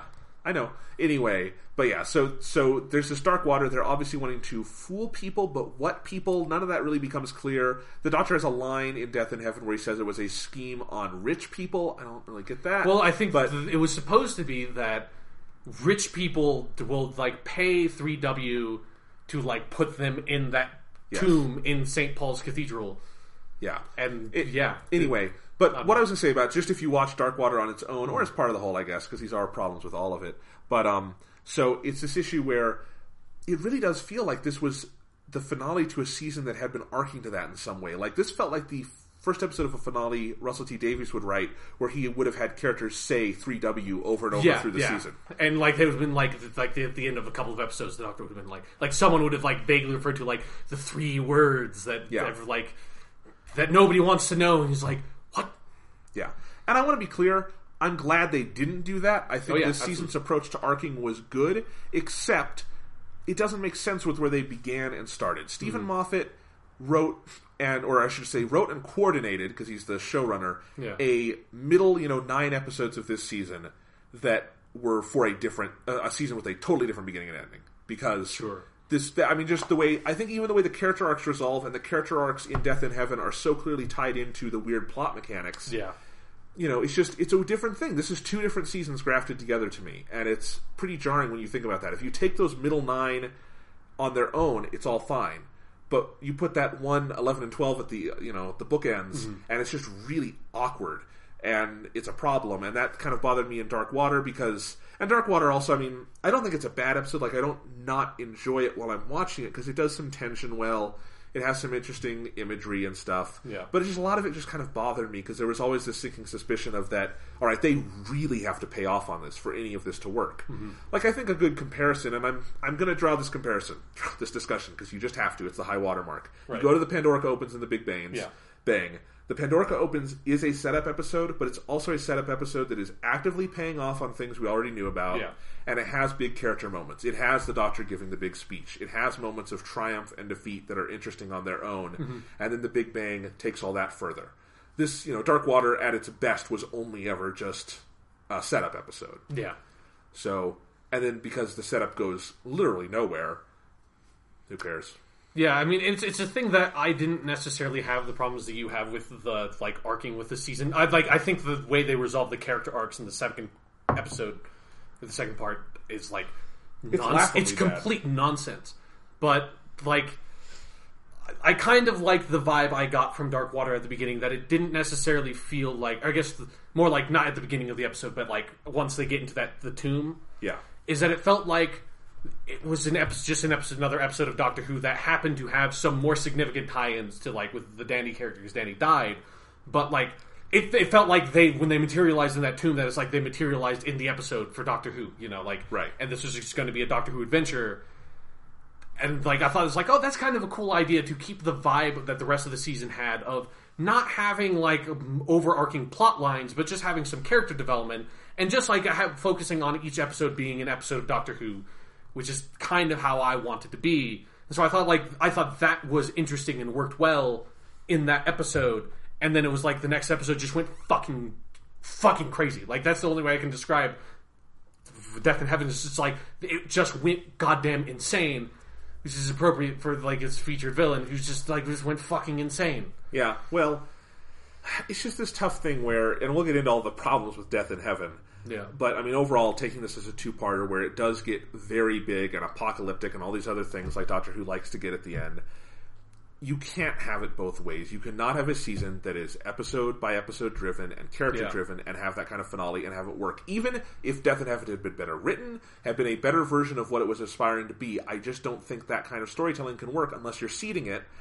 At the same time, you can't have all the good things Series 8 did if you're actively trying to seed these things always. Yeah, the finale should have been a lot smaller. It should have just... the rest of it should have just been a fucking episode of Doctor Who that also just, used the normal plot of, a relatively normal-scaled episode of Doctor Who to resolve the character arcs. Yes. And, the heightened scales for it being a finale, all you needed for that was, Danny being killed, so you can use that to resolve your character arc, and then you also have a returning villain with your fucking cliffhanger. That's all you need. You don't need the next episode to then just be oh, the entire planet's being invaded, and there's on a plane, and you have this huge nonsensical action thing where the Doctor's falling out of the sky, and the effects aren't very good and not particularly believable, and you're just the whole time wondering what the flying fuck is going on anymore.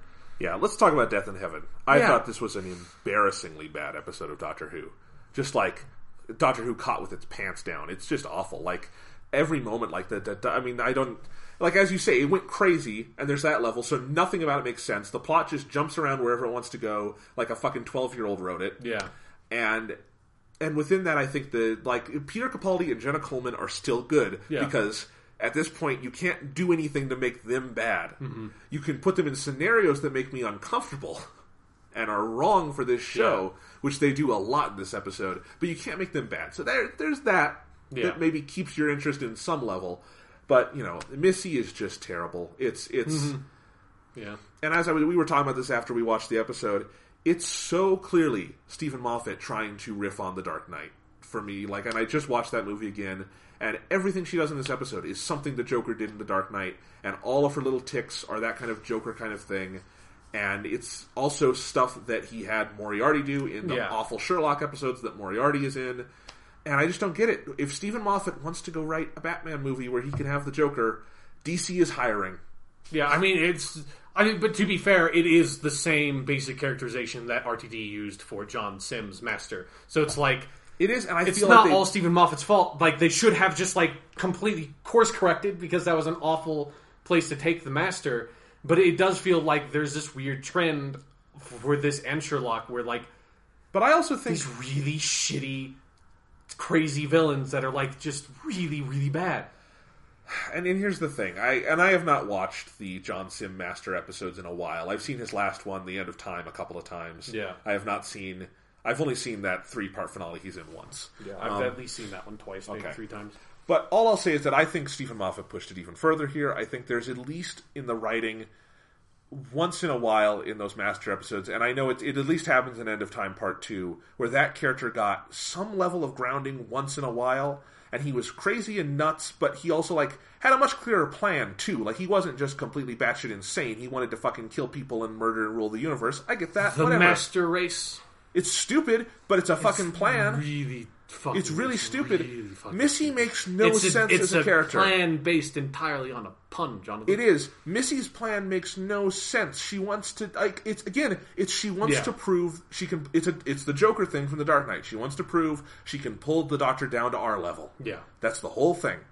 Is you can be as bad as I am. And even then, that's not built to or developed well. It doesn't really make sense. The mechanics of it don't make sense, and she's just going around singing songs and having weird /fic kisses with the Doctor and pretending she's a robot and making pop culture references. Yes, and flying down like she's Mary Poppins. Yep. Probably giving and not shrinking people to kill them, which I still think is we need to get that back. You have to explain that. Okay, yeah, the Master in the classic series, the way his trademark was that he would shrink people down, and that's how they would die. Yeah, which is a super fucked up way to kill people.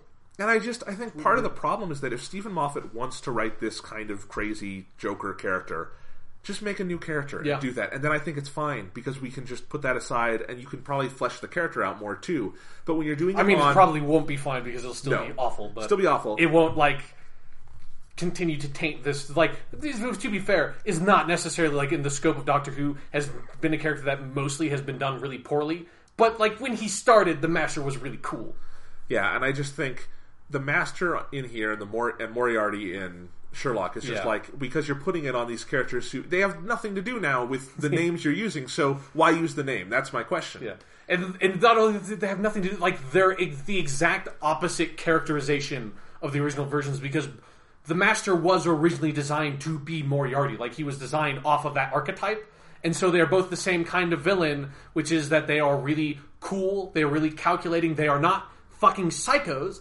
They maybe are, sociopathic in that way that they don't have remorse or empathy for people, but they're not just completely crazy, and they have a cool kind of rapport with the hero, this almost kind of mutual respect. But that does not stem from this just utter this kind of fantastical lunacy. It's a kind of madness that doesn't exist in reality. That people aren't crazy like this. This is just nonsense. And I think even on that level, with this kind of, abject lunacy, it's all these scenarios where I don't even understand what the logic of how that lunacy operates on other people is. So there's this scene in Death in Heaven where she's tied up, which, hey, great job, unit, put her right next to the TARDIS. Yeah. I was sure she was going to steal the TARDIS. Yeah, and, let's put, this criminal who, unit has had huge, because, the Master came from the Third Doctor era, which is the same era that the unit comes from. So, they should fucking understand... putting the Master in handcuffs isn't going to do shit. Come on, like, do something at least creative with how you're fucking binding her up or something. Yeah. So there's that. But they put her there, and the scarf... I think of her still as Scarf Girl, because that's who she was in the 50th special. Now she's Bowtie Girl. Yeah. So... Doctor Who fangirl. I will say, I kind of liked the moment where we realized Matt Smith is now entrenched as a part of Doctor Who history. Bowties are cool. Yeah. Is now a reference to a prior Doctor. That was kind of an interesting moment. Of like, that's history now. Yeah. We're on to something new very much. But anyway, Bowtie / I'm just going to call her the Stupid Girl, because that's what she is. I just think of her as the fangirl, because that's like what her character is. I'm going to call her the Stupid Girl because of what she does in this episode. So the Stupid Girl is standing there, and the mistress, Missy... I just don't know what to call her. Missy does the thing where she sings, and then she gets her to come over, and the Stupid Girl just comes over because nothing bad can come of talking to a psychopath right on. She has not seen The Dark Knight, where this exact same scenario played out. The funniest part about it, too, is that, like, she's so resistant to it, but she still gives in. Like, she's so resistant to it that it completely defies belief that she would ultimately cave in, because it's like the episode spends, like, literally, like, 3 or 4 minutes of her, like, inching towards Missy, and Missy's like saying another line of dialogue, and her being like, no, and then like taking another step forward. It's like, what the fuck are you doing? Yeah. So this is an example where, as you say, even she seems to be aware that she shouldn't be doing this. Yeah. But she does it anyway. So this is a moment where Missy's lunacy does not... It correlates to an event where she gets the Stupid Girl, and kills her. Yeah. So there's an outcome, but the lunacy going to that outcome, nothing makes sense. The lunacy feels like detached from everything. Again, it's ripping off that scene in The Dark Knight where the Joker is sitting there and he gets the cop to come over, and then he gets the cop at knife point and kills him. And all that happens. But there, that psychopath has been a little better established, and we understand how that lunacy leads to this character decision.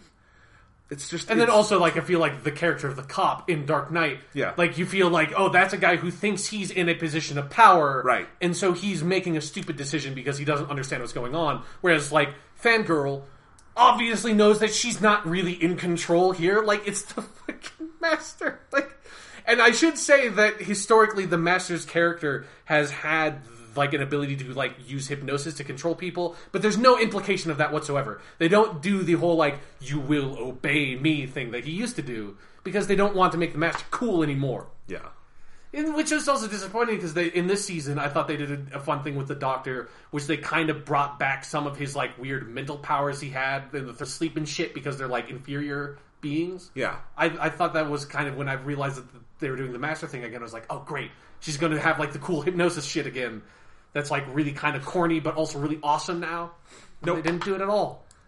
Yeah, I think it's so disappointing. And I think the other problem is that when you tear all of Missy's lunacy away, she's totally pathetic. She's cowering. There's nothing. She just kind of fears the Doctor. Like, that's part of the problem. And this is why I think this has convinced me they should never do a female Doctor. Like, I am dead set against that. Yeah, like, I've always... this. Like, I think it's an idea that theoretically could work, but I don't see anyone actually pulling off. Because here's the problem, is how do they characterize Missy as feminine in here? She's hypersexualized, and when she actually goes up against the Doctor and she's had her lunacy and plans stripped away, she's weak and cowering. Because that's what women are, weak and cowering. Yeah. And for me, it's Doctor also, Who. Like, a problem where, like, you need to find some way... And this is a little... This is still, like, tricky with the Master, but you need to find some way to, like, make me believe that, like, underneath she's, like, the same... person, and that the gender is just like a thing that her appearance is, but does not necessarily like define her as a not human being, but as a Time Lord or / Time Lady. Yeah. It's very difficult to do that now because their whole species name is gendered. But if you would want, if the Doctor regenerated into a female body, that you would still have the effect of like being able to see the other Doctors in the same scenario saying more or less the same lines, but like in a slightly different way. Yeah. But yeah, like I feel like that's a very difficult thing to do, and it's a problem with the Master where it's like it's kind of the truth of John Sim Master as well as like I don't see any of like Roger Delgado's performance in there. Like I don't see any Anthony Ainley. Like that character's so lost because they just went a completely different direction for that character for no reason. It's also a problem in this episode specifically because I feel like they rely really heavily on like the audience knowing who the Master is as a character, and I feel like I don't know what that is anymore. You know? Like I feel like because they change so much about the character when they brought him for the New Who, where they like really went heavy on the he's the Doctor's friend from his childhood and stuff like that. But I feel like that never. They had the whole Sound of Drums thing too. Yeah, I feel like that whole friend thing was kind of a part of the season 3 finale, but they kind of lost it at the very end in some ways. And then in End of Time, I feel like that's almost not there at all anymore. And he's just kind of a villain. And then in this, they make it a really big deal again. But then, and if you go back into the classic series, it's only like that relationship is only like very vaguely alluded to in like a couple of episodes, and is mostly just between the chemistry between John Pertwee and Roger Delgado. But it was like super understated and not elaborated on at all. Just like that characterization is not one that's like really firmly rooted in the show's history, so it doesn't have like any effect upon me when you think it really should, because I'm the motherfucker who's seen every single episode of Doctor Who, and if I'm not getting any cumulative effect about you bringing back, like, the third most important villain in the entire show's history, like, just behind the Cybermen and the Daleks, like, that's really disappointing, that you have 50 fucking years of history for the show, and if you can't deliver on bringing back a character like that and making me feel like when I watch this episode, it's like, this is the coolest thing ever, it's really disappointing. Yeah, I think you could use that term for a lot of things in this episode. Yeah, no, absolutely. Such as, there's a semi-interesting scene at the beginning of this episode where Clara is being aimed at by a Dalek with a gun. Cybermen. Whatever. They're the same thing. Yeah, the Cybermen nowadays might as well be Daleks, you're right. Whatever. I mean, and the thing is, they've made the Cyberman design more interesting, but they're so boring in this episode. Yeah, they don't use them very well. Anyway. Then they had, like, the idea of, like, Danny getting turned into a Cyberman could have been used so well in, like, a completely different episode. Anyway, so the Cybermen are going to kill Clara, and she talks her way out of it by saying, no, there never was a Clara Oswald. That's a front. I'm the Doctor. And then they make a huge deal out of it because that's the stinger for the cold open. Yeah. Not just the stinger, but the theme song switches the roles where Jenna Coleman is first. I completely forgot about that. And they changed the credits face, which is super fucked. That's so fucked. You don't do that. I like Clara as a character, but she doesn't get credits face. Nobody gets credits face except for the Doctor. That's fucking nonsense. Yes. God, I completely forgot that they did that after all the other nonsense in the episode. I'm actually really curious how that's legal, because, like, isn't it a contracted thing that Peter Capaldi gets first billing? Like, doesn't he have, like, how do you switch that? Maybe he just said that's okay because it's a fun little thing, but it's weird. And yeah, it's stupid because the companion, doesn't matter who the companion is, they shouldn't get credits face. But then we go into... They should have, like, gone, like... The whole 9 yards and changed the title of the show to Dr. Clara, like when the logo came up, but it's like who crossed out and like Clara put in with like Sharpie. That'd be great. But then the rest of the episode does nothing with that. And that's the reason why I forgot that happened, is because it's like once Danny as a Cyberman like takes her to a graveyard for no reason whatsoever, that's never alluded to again. Yeah. It's like Stephen Moffat was like, this is cool, and then he wrote the rest of the script and was like, it reminds me a lot of like shit like in the beginning of Wedding of River Song where they have like all of time compressed. Yeah. And it's like, that's like, all that does is clutter up like the whole rest of the episode. Yeah. Yeah. Boy, I just don't know. This is a rough one. I forgot about the credits face thing. So, I mean, it's really rough. Yeah. So let's talk about the rest of this because, and I don't even know where to go because just all of it's a mess. Everything doesn't work. I guess I want to go to... I mean, there's all these things that... You talk about the credits face thing and the Clara as the Doctor thing not paying off, but also all that stuff where the Doctor is made president, which doesn't make sense. And all the whole time, I was just thinking in the back of my head, it's like, is the Doctor still technically Lord President of Gallifrey? Because he got turned into Lord President of Gallifrey as well. And I was kind of disappointed they never made a reference to that, because it's like... Wait, this isn't the only time he's been a president. Yeah. It's just... Yeah, that president... It is... This is such a fucking Stephen Moffat finale. Like, it's just like all these like weird ideas that just do not congeal and just get lost in all this mess of like the fucking Clara is the Doctor thing. Which is like a premise that you could build a lot of an episode around, you know? Or like, the Doctor is the president of Earth to defend this alien invasion is a premise that you could build like a whole half of like an episode sort of elaborating on that and using that in fun ways. And this episode just kind of like drops them and it's like, well, that's kind of interesting. Well, let's move on to turning Danny into a Cyberman and not using that in an interesting way. Where it's like, let's have the Master meet in the episode and not use that in an interesting way. Or really go anywhere with it. Or let's just bring up Gallifrey out of nowhere, even though we didn't build that up for the whole fucking season. Alright, I'm going to talk about what would be my biggest complaint with this episode. Okay. And that's... And I just think this is a problem both because I think tonally this goes against what Doctor Who is, and on an arc level I think it betrays a lot of what this season did well. Is the whole wrap-up where we have this kind of dual thing where Danny's been turned into a Cyberman, and he wants to have his emotions turned off. He's basically asking to be killed. So we're already getting pretty dark. Although, like, it really kind of bugged me that he kept on being like, turn on my emotional inhibitor instead of like, well, just kill me. Like, why would you want to be turned into a Cyberman? Like, just fucking kill him. Like, it's not nice, but that's like a better alternative than being turned into an emotionless killing machine that's connected to a cyber hive mind, It'd be like in a zombie movie if a dude had his leg broken and it was like, just let the zombie bite me. It's okay. Yeah, exactly. Like, it's a really weird turn of logic. Yeah. So that's weird. So we have that, and that builds to Clara having to basically mind wipe, kill, whatever you want to call it, Danny. Yeah. There's a dark moment. Then we have this other side of that where after this horrible resolution with the kind of arcs of the season come, we'll have to talk about that separately. Yeah. Clara wants to kill the Master and makes the Doctor do it, so now the Doctor has to, and obviously he doesn't, but we're led to believe that he has to murder the Master, and basically they're standing there just executing her. Both of these things, I think, are so wildly out of place on Doctor Who. Like, not even in the ballpark of what's acceptable for the show. I mean, it was something that, like, I was watching it, and, like, the whole time I was just thinking, it's like, well, where's the part where they're going to obviously have the Doctor turn and be like, oh no, I figured out we don't need to do this. We can fix Danny, like, blah, blah, blah. Like, I know how there's a way to reverse the cyber process or something with the cloud or some nonsense. Or, like, with Missy, it's like, I thought the whole time that, like, when he said, like, he was going to kill her, that he was just doing that to get the thing away from Clara and he was just going to destroy it. Because it's like the whole season has been building up this question of, like, is the Doctor a good man? Like, is he, like, morally good or, like, what? Like, it's like his sort of deceptive nature and stuff like that. Is that a bad thing? Is his sort of callous attitude towards death in some ways? Does that prevent him from being like a respectable hero or something? Like, there's some interesting ideas, and I think other episodes have done interesting things with that, like Into the Dalek. But this one, like, it needed to have the Doctor be, like, turn around and be the hero at the end that he needs to be, which felt like was what the whole season was building up to, was that the Doctor has, like, at no point has the Doctor turned into, like, a villain.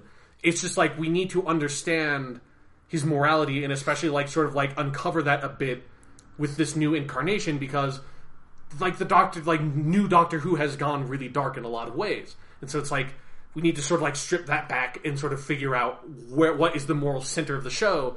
And they never did that. No, we found out what the moral center of the show was, is that he lets his companion kill her boyfriend, and then he executes an enemy. Fuck this. But except, like, you don't even then... You kind of, like, pull a Kill the Moon or Amazing Spider-Man 2, where you use that cheap writing trick of, like, we're going to have the Doctor do this, but we can't actually have the Doctor do this. And as soon as you're, like, confronted with this when you're writing, you should know, I fucked up and need to reverse this. But Stephen Moffat puts the Doctor in a place where for the plot he wants to tell, he needs the character to do something, but the character would never do that thing. And so then he just has this... I mean, in a way, like, this is literal Deus Ex Machina, where the fucking Brigadier turned into a Cyberman shoots Missy, and, like, she evaporates, probably is not actually dead, and then he just flies off into the sky and just leaves, and I was sitting there the whole time being like, what the fuck just happened? Like, that was the most nonsense bit of plotting I've, like, seen on this show maybe ever. Like, it's so just like, what the fuck? I just don't get it, because that moment where Clara is aiming the screwdriver at him, I agree with what you're saying. I kept waiting for the Doctor to say, I've got it, I figured it out. Because they're setting it up as a contrast, where all season the Doctor has been confronted with impossible choices, and he's made the dark choice. Yeah. Because he has to. And this is a moment where it's another one of those, but I thought this was the point where he was supposed to transcend it. Mm-hmm. That's his arc this season, right? Like, I was watching the same show. But even then, like, I feel like some of the arc was that, like, he didn't necessarily make, like, the dark choice. Like, he made the choice he had to make, but this was not a situation where you know, this wasn't Mummy on the Orient Express, where it's like, there's no other choice. Like, there's nothing else that you could possibly do in this situation. It's like the people die and the Doctor has to move on in that episode. But I feel like that's one of those episodes where at the end you understand that it's like there's more going on there. Just because he's being callous doesn't mean he's not being caring, and you have to recognize that the whole episode he's been risking his life and doing everything he can possibly do to solve the situation and save as many people as he possibly can. Then this episode, it should be that, like, Clara does not understand that. Like, Clara has, like, I feel like as a character for a lot of the season, she's been taken in by, like, the more sort of manipulative side of the Doctor, and that's part of what the thematic stuff of Flatline was, that she's really good at the, like, manipulative stuff. She's learned that side of the Doctor, but maybe she hasn't fully come to understand the moral consequences that go with that yet. And that's what this should have been, is the Doctor showing that's like, you people are giving in too easily. There's a better solution. We have to find a better solution. Like, at the very least, you kill Danny. You don't turn him into a Cyberman. At the very least, like, that's not a nice conclusion. It would still have been, like, an obvious, logical, better alternative that you don't even need to be, like, as smart as the Doctor to figure it out. Yeah. And I just, again, the tonal thing really does bother me because it's, you know, just bringing it to this point where these characters are being forced to just basically murder people and do this weird shit at the end. It's just, it feels so out of sync with what Doctor Who is and has been this season, and has, I mean, and this has been a dark season, but I think there's a difference between being mature in how you approach themes and just being dark for the sake of, we want to make things sad and punch you in the gut. Yeah. That's all this is. I don't get it. And it's tough because part of me also suspects that the Christmas special is just going to be about reversing all this. Probably, yeah. In which case, what does it matter? Because is it confirmed that Clara is going to be back for the Christmas special? I thought I saw that somewhere. She's in it. But it's... And Nick Frost's Santa Claus, which, by the way, best thing about the episode, that is brilliant casting. Brilliant. I am excited for that. Yeah. Hopefully it's going to be... Hopefully that will be one of those things that this season has done where it sounds like an episode idea that should be good but is going to be done terribly but is actually done well. Yeah, hopefully. Yeah.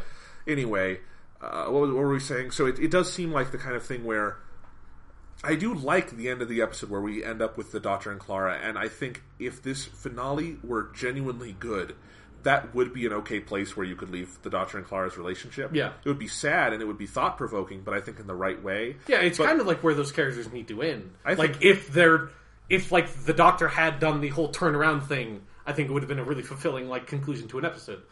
Yeah. But, you know, it's not... You can't leave it like that because of the way the episode actually turns out. Yeah. It's bad. And I don't get what the intentions were here. It felt like Stephen Moffat came up with some good ideas for, 10 episodes worth of the season, and then realized he had to tie some things together, and had no idea how to do absolutely any of it. And so he just threw shit at a wall. Nothing actually stuck. Tried to make the classic mistake that I think New Who does of, like, trying to make their finales really big, and that, like, never works. Like, that's always... I just feel like... It's worked once. But it never... Yeah, but even then, like, I don't know. I feel like when I go back and watch Pandora Opens and The Big Bang, I don't think those episodes work as well on, like, multiple viewings. As, like, there's a lot of, I think, troubling Deus Ex Machina in the plotting there. Like, I think they're still good episodes. They're good, but they're good, and here's the thing. Yeah.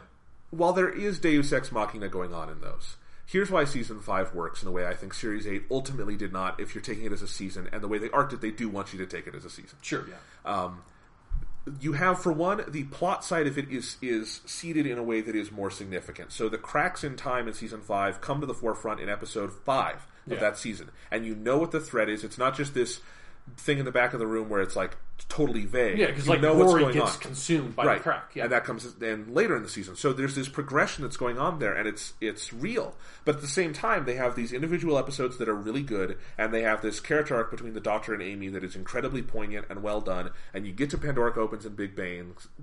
I want to keep... I don't know why saying Big Bang. So that would be like an 80s Doctor Who episode. Yeah.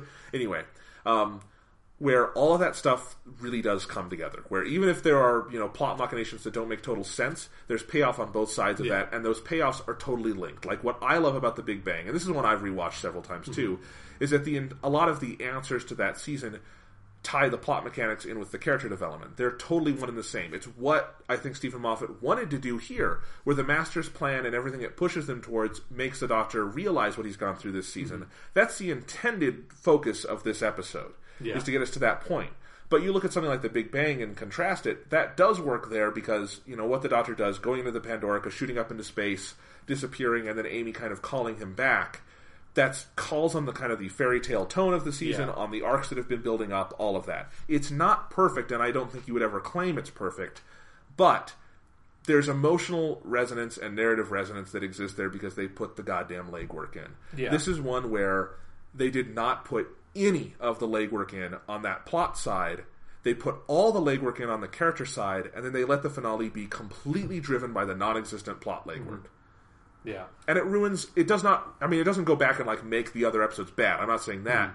But there's no actual payoff to what these characters were going through this year.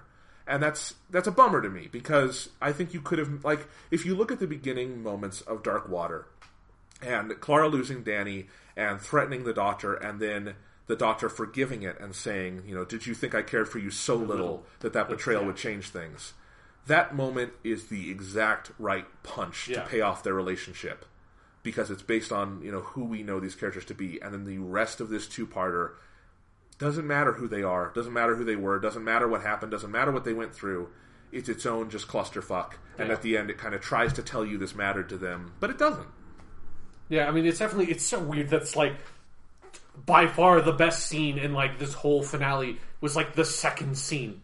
It's you have the cold open, and then you come in, and it's the whole volcano scene. That volcano scene is by far the best thing in this whole finale. I think that all that stuff is fucking awesome, and then slowly it just everything goes crazy. Also, really Danny got killed by a car. I want to stress this. Ultimately, Danny got killed walking across the street. Yeah, that kind of thing only works dramatically if you actually deal with the randomness of death, and you have the characters reflect on that. They don't. Yeah, because it was an interesting idea for half of a second, but then they just kind of didn't want to deal with it. Where Clara, the reason why she calls the Doctor in the first place is because she has that whole speech to her grandma about it's too normal, it's too common, and she can't deal with it. That's a really interesting idea. I don't know if Doctor Who ever would really be able to handle it, but it's still an interesting idea that maybe would work in an audio drama or something. But yeah, it is a weird, you've touched on something that you're not really prepared to deal with when you just have Danny just get hit by a car walking across the street. Yeah. And again, we want to compare this to season 5. Rory dies in a substantial way, tied into the themes of the season, and then when the finale becomes Rory-centric in some ways, it's tying back into things we already know and paying off on everyone's arc, the Doctor, Rory, and Amy. And this is one where Danny just died randomly, and that, again, people do die randomly, obviously, but if you're doing that in a dramatic context, you have to talk about it, and they didn't. It was just Stephen Moffat started writing the episode, realized, oh, Danny needs to be dead for this episode. I forgot to tell one of my other writers to do it. He gets hit by a car. There we go. This is what it felt like to me, ultimately. When you go back and look at what the finale actually does, that's what it is. Yeah, and there was a part of me that was thinking that, I didn't really think they were going to do this, but it would have been really funny, is if in the second part they show that part of Missy's plan was to have Danny die, which I think it actually was, but I don't know how she's supposed to account for that. But just have go flash back to when Danny gets hit and have Missy be driving the car would have been fucking hilarious. Obviously they wouldn't have done it, but they should have.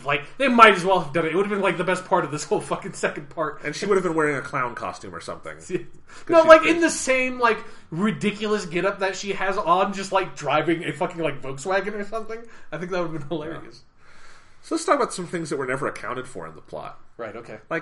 Okay, so this was all Earth-based, but pretty much everyone we saw die was on other planets and in other time periods. Yeah, and sometimes they were robots. Yeah, so that is a very good point. Then Deep Breath, the first time this comes up, is you have a clockwork robot gets taken to the Promised Land. So I don't know how any of that's supposed to work, because it's supposed to be that she somehow uploads people's consciousness into this Time Lord hard drive or whatever, and then you upgrade the body and then you download the thing Cybermen from cyberspace. Well, I didn't know anything of that. It was really fucking their plan doesn't really make sense either way, because the range that it's just that we'll talk about that. Yeah, none of that stuff makes sense. But then the next time it comes up is Into the Dalek, and that takes place way out into space. It's a human at least, but you're like way out in space fighting Daleks off of some like random planet. Like it's definitely nowhere near Earth. Also, she dies inside a Dalek. Yeah. Oh yeah, that's a good point because when she dies, she's shrunk down. Yeah, and like she gets her consciousness somehow gets taken. At least like the next time it happens is in Caretaker. At least that one makes sense because that's like contemporary modern day. Sure. And the dude just gets zapped by the one thing. And then I think is that the last time that happens? Last time that happens, in Flatline, we have one scene with Missy looking at Clara. Oh, we have to talk about that. Right. There's this whole payoff that Stephen Moffat apparently was so excited for. He has been seeding since Clara's introduction on this fucking show. Yes. Since Bells of St. John with a different doctor and all of that, so we get another nice Matt Smith flashback here. Yeah. So that someone gave Clara the number, and this is going to be significant somehow. Missy did it for obviously, yeah. No reason. Mm-hmm. Like, she just said, because I knew Clara wouldn't leave you or something. Yeah. That's every companion. Like, yeah, like it has nothing to... And I don't really fully understand what that's meant to have to do with, like, the Cybermen thing. Like, what does Clara do? It's like the only thing that's, like, Clara does that's important, which, again, is kind of completely incidental, is that Danny gets killed, and so she wants to bring the doctor to get Danny, and that's how the doctor gets, like, involved in it in the first place. That's like... Again, unless you did the thing where Missy is the one driving the car, or she has someone driving the car. Again, in my head, it's like Missy behind the wheel of some like modern day like Subaru or something, just like cackling. She's just like, and he hits the car. It would have been fucking hilarious. But yeah, unless she's the one driving the car that kills Danny, there's no way to get that to work. And even then, it's like the only way that would work is if she somehow set up Clara to get involved with Danny in the first place, unless you can just assume that Clara's going to fall incredibly madly in love and do all that crazy shit. But yeah, it doesn't really... There's no real logic there that, like, gels all of that together. Because then, okay, so that all makes no sense, and that's this big overrunning plot thread. Then you have Misty's actual plan, which is Cyberman army can use the whole human race, and it's going to give it to the Doctor, and wants the Doctor to go conquer the galaxy. And unless he conquers it, humans will die. But the Doctor doesn't conquer it. He gives it to Danny. So the Master must have been lying, I guess. Yeah. Nothing makes sense. Yeah, especially because it was like her. So her plan was. So there's like kind of two parts of this. There's a superficial plan, which is I think the thing that the Cybermen were into. That like she just embroiled, but she had ulterior motives. Is that you let's try to break this down. You create this bullshit thing about the 3 words, which apparently that's what galactic background radiation is, because like it's supposed to be like the white noise on your TV, which also like that's like a comparison point that nobody's going to understand anymore because you don't have white noise because we don't have antennas on TV anymore. Me out. But like what white noise actually is just like residual background energy from the Big Bang. So we know what it is. So it's like the explanation is bullshit. But they're saying it's like, white noise is actually the voices of the dead saying, don't cremate me. So somehow Missy set that up with like all that and set up this company, 3W, based on the 3 words, which is just a weird and convoluted way to name a company and does not make any sense. But it creates that and then like uses that to sucker rich people into like paying them money to entomb them in that facility where you are also put into a Cyberman exoskeleton to, like, preserve your dead body, presumably. And, like, but she uses that to also, like, upload their stuff into the Time Lord hard drive. Which we never know how the hell she's doing that. Yeah, but that's just... But like, if, they're paying her money, like, that makes sense in some way that, like, at some point in the process she would have done something that would have uploaded their consciousness to this hard drive. Doesn't explain all the other times we see that. But this is where it completely falls apart then, is that the other part of the explanation is that the Missy / the Master still has her TARDIS, or still has a TARDIS somehow. This episode does in no way really explain how the Master is involved in this and how the Master escaped Gallifrey. Presumably, Stephen Moffat will not explain that in trying to explain it at some point in another finale.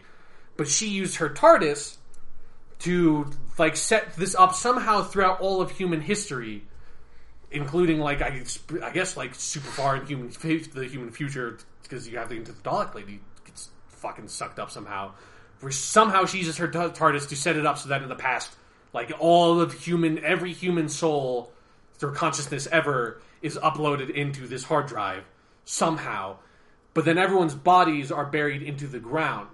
Now, here's the part that makes no fucking sense, especially for Danny, like, super for Danny, is that then there's these clouds that happen that they make a metaphor at first about, like, the digital cloud, you know, like what your email's in, but then is, like, manifest as an actual cloud which rains down cyber pollen, I believe is what the Doctor calls it, which we're just meant to believe cyber converts people, but that's never explained, and it makes, like, for someone who's seen every single episode of Doctor Who, it has, like, no connection to what the Cybermen do. Like, the Cybermen don't pee on people and then that turns them into Cybermen. Like, you have to, like, create a cyber thing and, like, put people in the cyber frame, and that like, deletes their emotions. But this rain seeps into the ground and then somehow turns all these bodies into Cybermen. The biggest problem is, though, that we see the morgue, we see Danny's body on a gurney in the morgue, or, like, presumably, like you see there is a body on a gurney, you don't see that as Danny. Then water floods into the ground of the morgue, and then Danny leans forward and he's a Cyberman now. At no point was he, like, submerged in the cyber pollen, and there was no point at which he could have possibly been cyber converted on that table while we were looking at it. Like, there's, like, it makes, like, absolutely no sense. Also, all the bodies that are in the, like, containers in the morgue on the wall that, you know, you, like, pull out, all those people presumably get turned into Cybermen because they're banging on the fucking door. But again, there's no way for them to have been cyber converted. So, like, all that stuff with the clouds makes no sense to me at all. Like, I have no understanding of how that's meant to cyber convert people, you know? Yeah. And then somehow their consciousness just gets re-downloaded into the appropriate body. Where's the metal coming from? Yeah, exactly. That's what I'm saying. Yeah. Like, there's nothing, like, there's, you know, I can deal with some pretty light-handed, like, hand-waving of the mechanics of the plot, but, like, that's really pushing it of, cyber pollen, and, like, the like, it feels like an idea completely evolved from Stephen Moffat hearing some, like, whippersnapper say the word, like, oh, the cloud. Yeah. And he, like, Googled what the cloud was. He was like, oh, this is a good idea. Like, he probably did that around the same time he wrote the Bells of St. John with, like, the Wi-Fi monsters. Because Wi-Fi is going to come get you. Stephen Moffat does not like modernity. Apparently, I don't think. Technology is not his friend. Yeah. Too bad he writes a show that deals with it a lot. Yeah. And then, okay, the other part of the Cyberman stuff that really pisses me off, because it's so fucking lazy, is the stuff with Danny at the end, where she turns on his emotional inhibitor thing that's supposed to just, like, erase all of Danny's emotions, because that's how Cybermen work, but it just doesn't, because Danny loves Clara. And that's, like, the only explanation you're given, which is just, I was saying to you before we started recording the podcast, is so stupid, because it's acting like Danny is the only person who ever loved anybody in the history of mankind. Literally, because they're drawing on the corpses from all of human history. Which also, most of those dead bodies would be in no way fit to be turned into Cybermen. That's another part where the plan completely falls apart. Yeah. Is that most of the human corpses in the history of the planet are not really fit to be put into a cyber body. You might even say a lot of them don't exist. Yeah. Because of decay. Exactly. Anyway, decomposition. But, yeah, so that... Just nothing here makes sense. This is like the problems with Kill the Moon exacerbated tenfold. Yeah. Well, at the very least, like, it's not asserting some sort of, like... So, like, the only, like, well-established scientific principle that it's just, like, fucking in the eye is, like, the galactic background radiation. I don't care that much about that. The rest of it is just, like, logical mishaps, not, like... Well, also, apparently metal is just appearing out of nowhere. Yeah, I'm sure. I would say that's a law of conservation of mass problem. Yeah, but it's like the episode never brings up, like, a missing mass problem in the first place, so I let that slide. It's just... But this is like Kill the Moon level problems on, like, 5 layers of story that are going on simultaneously. It's nuts. And also, just bring it back to...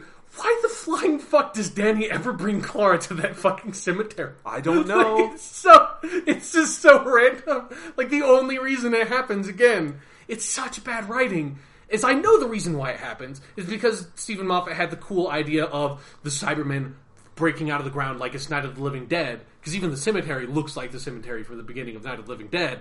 It's like, but if you have to have a reason for her to be there, you can't just pluck the character out and just, like, plop her down there and have like just have Danny take her there without any reason. It has to be something. Yes, there should be, but there is not. The writing of this episode's so bad. Here's the other thing I want to say. It's not just that the writing is bad and that there's no logic and there's these problems. I also think it's just kind of a poorly made episode. It's poorly directed. It's poorly paced. Yeah. It's got... it's just, there's so little dramatic tension. Again, the climax just happens with them all standing in a graveyard and talking. Yeah, they spend half the episode just standing there in the graveyard. You're absolutely right about that. And that's a problem. And then, all the actual, plot mechanics there at the end are problematic too, because it's Danny going through this thing, just standing there, and then he kind of flies up, and the Doctor has this big grand realization about, kind of his history, and they do it just through bringing in clips from better episodes, and then he just stands there and kind of thinks it over, but that takes about 30 seconds, literally this incredibly great, complex Doctor arc you've spent 10 episodes building up, you just wave away in 30 seconds. Yeah, and even then, his big revelation is I don't need to kill myself. I can just hand this thing to Danny, and he can fly up into the sky, and he'll just blow himself up. Yeah. It's you know what? When you say that, that's true. There's no really grand resolution for the Doctor. The Doctor doesn't do shit. He's just here, go kill yourself, and you can solve all my problems for me. Boy, it's just... They took a lot of what was good about this season in this episode and just kind of pissed all over it. Yeah. I just don't get it. I think the last scene... I don't think it works entirely because the build-up to it is non-existent. Yeah. But I like the idea of where the Doctor is... Where Clara is clearly... She's trying to tell the Doctor something, but chooses to keep it from him, so he'll be happy. And he chooses to tell her he found Gallifrey, even though he didn't, so she'll be happy. And I think Peter Capaldi's acting in that scene is pretty phenomenal. When he sees that Gallifrey isn't there and his kind of freak out... It's in part because he spent this whole... This has been a performance kind of reservation in a lot of ways. Yeah. And so when he lets go there, you really feel it for a minute until you turn the episode off and you think, oh, wait, does this Doctor care about Gallifrey? Yeah, exactly. That's the biggest part with, the ending of this episode, is all of a sudden it feels like this was, right after the 50th anniversary, where it's oh, Gallifrey's still, important of, this idea of, where is Gallifrey? It's but it's not. We haven't talked about it. Literally, it's not come up a single time the whole season. And building off a season of, having, almost at, every other episode or something like that, of the Doctor trying to find Gallifrey, and that's, what the reason for him to, land places or something is. I think that's a really good idea for a season arc that you could do if you did it, wisely. That could be kind of like Series 5, where you have a little bit more of, plot intrude, like an overarching plot intruding into the individual episodes instead of just trying to do character stuff. I think that could work spectacularly. Maybe that's what they'll do next season or something. But you can't try to have the conclusion of your episode have this big emotional moment with Peter Capaldi, which I agree, he's so fucking good. But it's you're trying to, and I can kind of get the emotion of the scene just based off of the history of the whole character. But it has nothing to do with what you've built up on this season. It's just something that, of a connection to the character that I have, that I understand why he wants to find Gallifrey really bad, but it's not something you've tried to specifically build up at all. Well, it's this problem that both Wedding of River Song and Name of the Doctor had, where Matt Smith came so close to selling those episodes. He tried his hardest. If you watch them once, maybe you don't get as angry as you do on repeats because Matt Smith is doing so much good work to try to sell what's going on in that episode. And I think Peter Capaldi's doing it here. I think Jenna Coleman's doing it here. And I think in the moment, maybe you don't see it as much. And then the moment you start thinking about it, though, you realize how much it falls apart. And that's the problem, is that you get to the end of that, and because they've relied on the actor to try to do all the emotional heavy lifting with no help from the writing, you get to the end and actually nothing has been resolved. That's the problem with Wedding of River Song, is nothing that happened that season really mattered in terms of that finale. It all got pushed off to next year. And The Name of the Doctor, not important. All got pushed off to the 50th special. And with this one, we've had all this great character build-up, and none of it really mattered. That's all going to clearly come back to roost at Christmas. Yeah. And that makes me worried about the Christmas special, because it's not just going to be a good, normal Christmas special episode. It's going to be wrapping up Clara and the Doctor and their journey together, which you could have just done in the finale. Yeah. And you should have just done then. The what if they're using that episode to send off Clara and introduce the new companion at the same time, and the new companion is Nick Frost Santa Claus. I mean, I will give everyone a high five. That'd be great. If That's not going to happen. Nick Frost being a permanent part of Doctor Who would be awesome. Yeah. Because Nick Frost being a part of anything is awesome. Mm-hmm. He's fantastic. But yeah, I don't know. It's just problematic because I don't understand how Stephen Moffat doesn't get to the end of writing these scripts and realizing, oh, I've just given future Stephen Moffat a lot of work. Yeah. You know? And I've done nothing. It's really funny, too, because it's like, he fucked himself so hard in the Matt Smith years with not resolving anything. That's like in Time of the Doctor, he just has to put in like 5 lines of dialogue that are just like, we just need to fix this. We need to fix this. Because I have like 5 overarching plot lines that I have not resolved in the slightest, and I can't have this baggage anymore. So he just like, gets rid of it. And then he's doing it again, the poor guy. Like, it's like, stop it. Like, fucking just do self-contained seasons. For fuck's sake, stop. Or better yet, self-contained episodes. Yeah, exactly. Like, let's just, like, say, fuck it, we're not trying to do, like, these big arcs. We're not going to try to, like, make these, like, finales that have these, like, huge fucking stakes or anything. Like, let's just make episodes of Doctor Who and have fun. Because that's what I think the show should have been the whole time. Because here's what I think we learned from Season 8. And I want to transition into this discussion. Yeah, okay, yeah. I think here's the major lesson of Season 8, is that Stephen Moffat is honestly better than ever at writing characters and overseeing other writers. He is really good at that. And that was proof this season, because this had, I think, the sharpest characterization of the Doctor Modern Who has ever had, and it had possibly the sharpest characterization of a companion and the relationship with the Doctor this show has ever had. And it had a really well done evolution of that within a context of giving other writers chance to tell really original stories that worked and played off those characters. And those strengths are really strong. And they were pretty striking, honestly. I think it was surprising for all of us that this season did that well. Especially when you got the 1-2 punch of Mummy and Flatline. It was like, holy fucking shit. Yeah, no, fantastic. That was the high point of the season, definitely, was that 1-2 punch. But Stephen Moffat happens to be worse than ever at actual story arcing and premieres and finales. He's incapable of doing that anymore. It's just clear. And I don't know, honestly, if he's capable of writing a Doctor Who episode himself anymore, because Listen had a lot of really great stuff in it, but it doesn't work cohesively, necessarily. Sure, and even then, I wonder if that's just kind of a fluky thing, because he gave himself this one-off, and it worked okay, and I just don't know going forward. And so I think if... I still think it would probably be best if Stephen Moffat just left the show. I think his time has come. But if he were to reorient what he actually does and took more of a little hands-off, like, script editor kind of position where he oversaw other writers, maybe contributed his own script once in a while, got rid of these big story arcs, stopped trying to chase the dragon that was Season 5, and just really focus on what his strengths are, which are real as a showrunner. He has strengths. Absolutely. Like, because even with this, like, finale, like, and for me, I don't think the season arc stuff matters as much for you, but I think this is still one of the strongest seasons New Who has had. Oh, I think I still think it's the second strongest. I would put Season 5 ahead. Would. Maybe I would too. Here's the basic reason. Yeah. Season 5 doesn't have a bad episode. I think it's got a dull episode or two. I think it's got some ones that are imperfect, and I think there's some logic here and there that doesn't work. But it's a 13... decent to fantastic episodes. Yeah. It's got a clear arc. It's got a, great performance by Matt Smith, great work by Karen Gillan and Arthur Darvill, and it ties together and has a punch. It has, I think, what Season 8 does well, and its own thing it does well.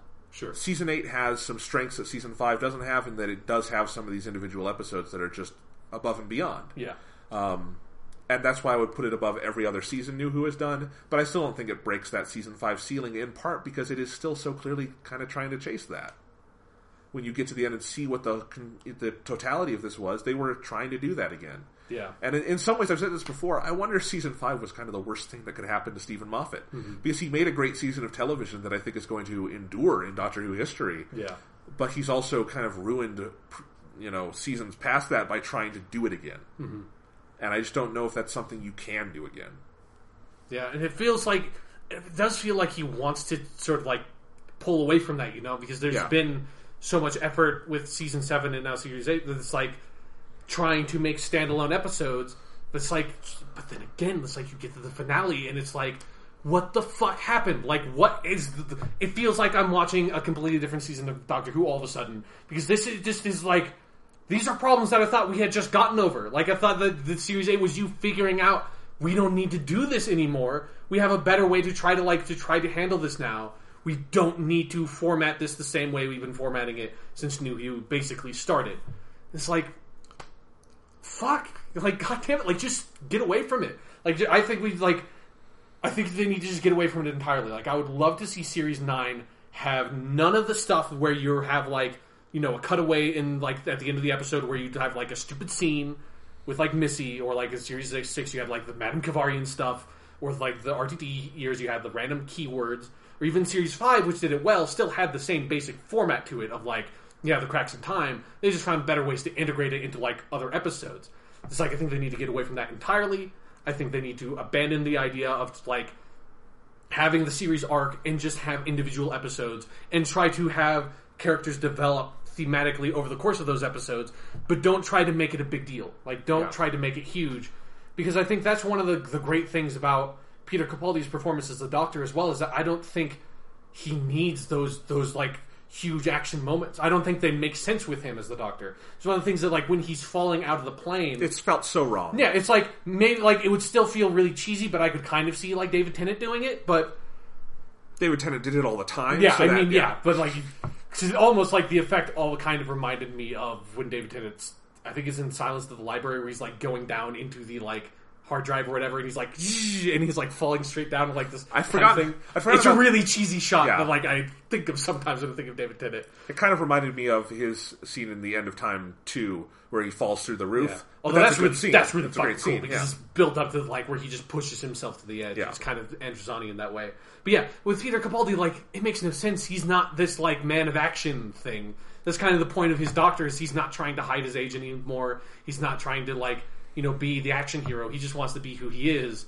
And so, like, doing the big action scenes don't make sense. But Peter Capaldi, like, it's really telling that by far the best scene in the whole finale was the one that's, like, this quiet, dark, calculating moment with, like, him and Clara trying to, like, play off of each other, and him, like, you know, they're sort of, like, handling the control of the situation and stuff. He played that fucking unbelievably. You know, it was great. And then you get him in this, like, action scene, and you're like, what the fuck are you even doing? Like, this man's 56 years old. What are you trying to get him to do? I know, and I mean, this was, I think, a recurring theme throughout these two finale episodes, is I think it kind of forgot what they had done well with both the Doctor and Clara, because I didn't think Clara was well utilized in either of these either. Yeah, I agree. Because Clara, again, Clara's the best modern companion. I think when she's used at her best in these episodes, there's nothing else that quite plays off what she has added to episodes consistently. Yeah. And I think maybe that's a big part of this finale too, is that if you go from Deep Breath all the way on to Forest of the Night, those first 10 episodes, that is Clara's story in which the Doctor exists. Yeah. That's how that's the perspective. Yeah. That's the POV. These last two episodes, even though it's kind of about Danny dying, the Doctor is totally dominant. Yeah. And she's gone for long stretches of time, and she lacks agency for long stretches of time. Yeah, it's part of the problem of the pacing in the second part, is that they're trying to cut between the Doctor and Clara doing stuff, but they're, like, for the full first half of that episode, like, those storylines are just completely separate.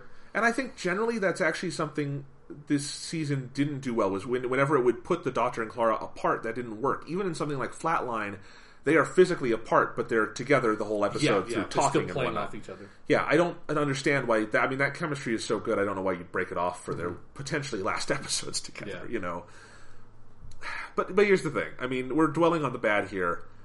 Series 8 gave us one of the all-time great Doctors. Oh yeah, I mean, Peter Capaldi. I mean, what do we want to say about his? We've had a full season. Yeah. What conclusions are we drawing about the 12th Doctor? I mean, for me, it's a thing where I feel like, and it's one of the reasons why I think the show, the structure of the show itself needs to adjust to this, is that Peter Capaldi feels like a classic Doctor in so many ways to me. Like, he reminds me of older Doctors, like, in more specific ways of, like, the style he's acting and the character he's trying to play. Which is not to say that I think that, like, you know, Eccleston and Tennant and Smith didn't necessarily have that, but there was an element where I felt like they were trying to make the show too new, and a lot of that stems from, like, a lot of the romance stuff they tried to do.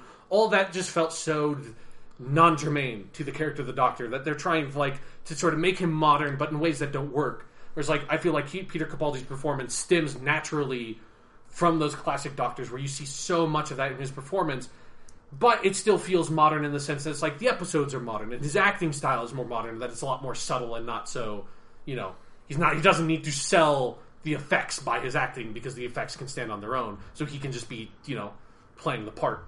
Yeah. He feels like, you know, I've said this whole time, he's not trying to tell jokes. He's not trying to him, like the Doctor, is not trying to make a performance for people. He's just trying to be himself, which I think is like, it makes the character, I think, more fun for me to watch, but it also feels like it fulfills something that like New Who has done in sort of like creating a character arc for the Doctor, where that's his character arc now, is that it comments on the older Doctors, that like now what particularly I think Tennant and Smith were doing was a lot of the time it feels like the Doctor himself was playing an act, and now we've gotten like to who he is actually again, and he's just the Doctor, and he doesn't need to have all like the sort of like the time war stuff hanging on him. He doesn't need to have all the romance stuff. He can just be who he is and have fun going about the galaxy, you know? Yeah. I agree with absolutely everything you said about this. What I would add to it is I think, and I'm not, none of us are making comparisons to other Doctors to put them down. Yeah, exactly. Like, they've all been great. They're all great, yeah.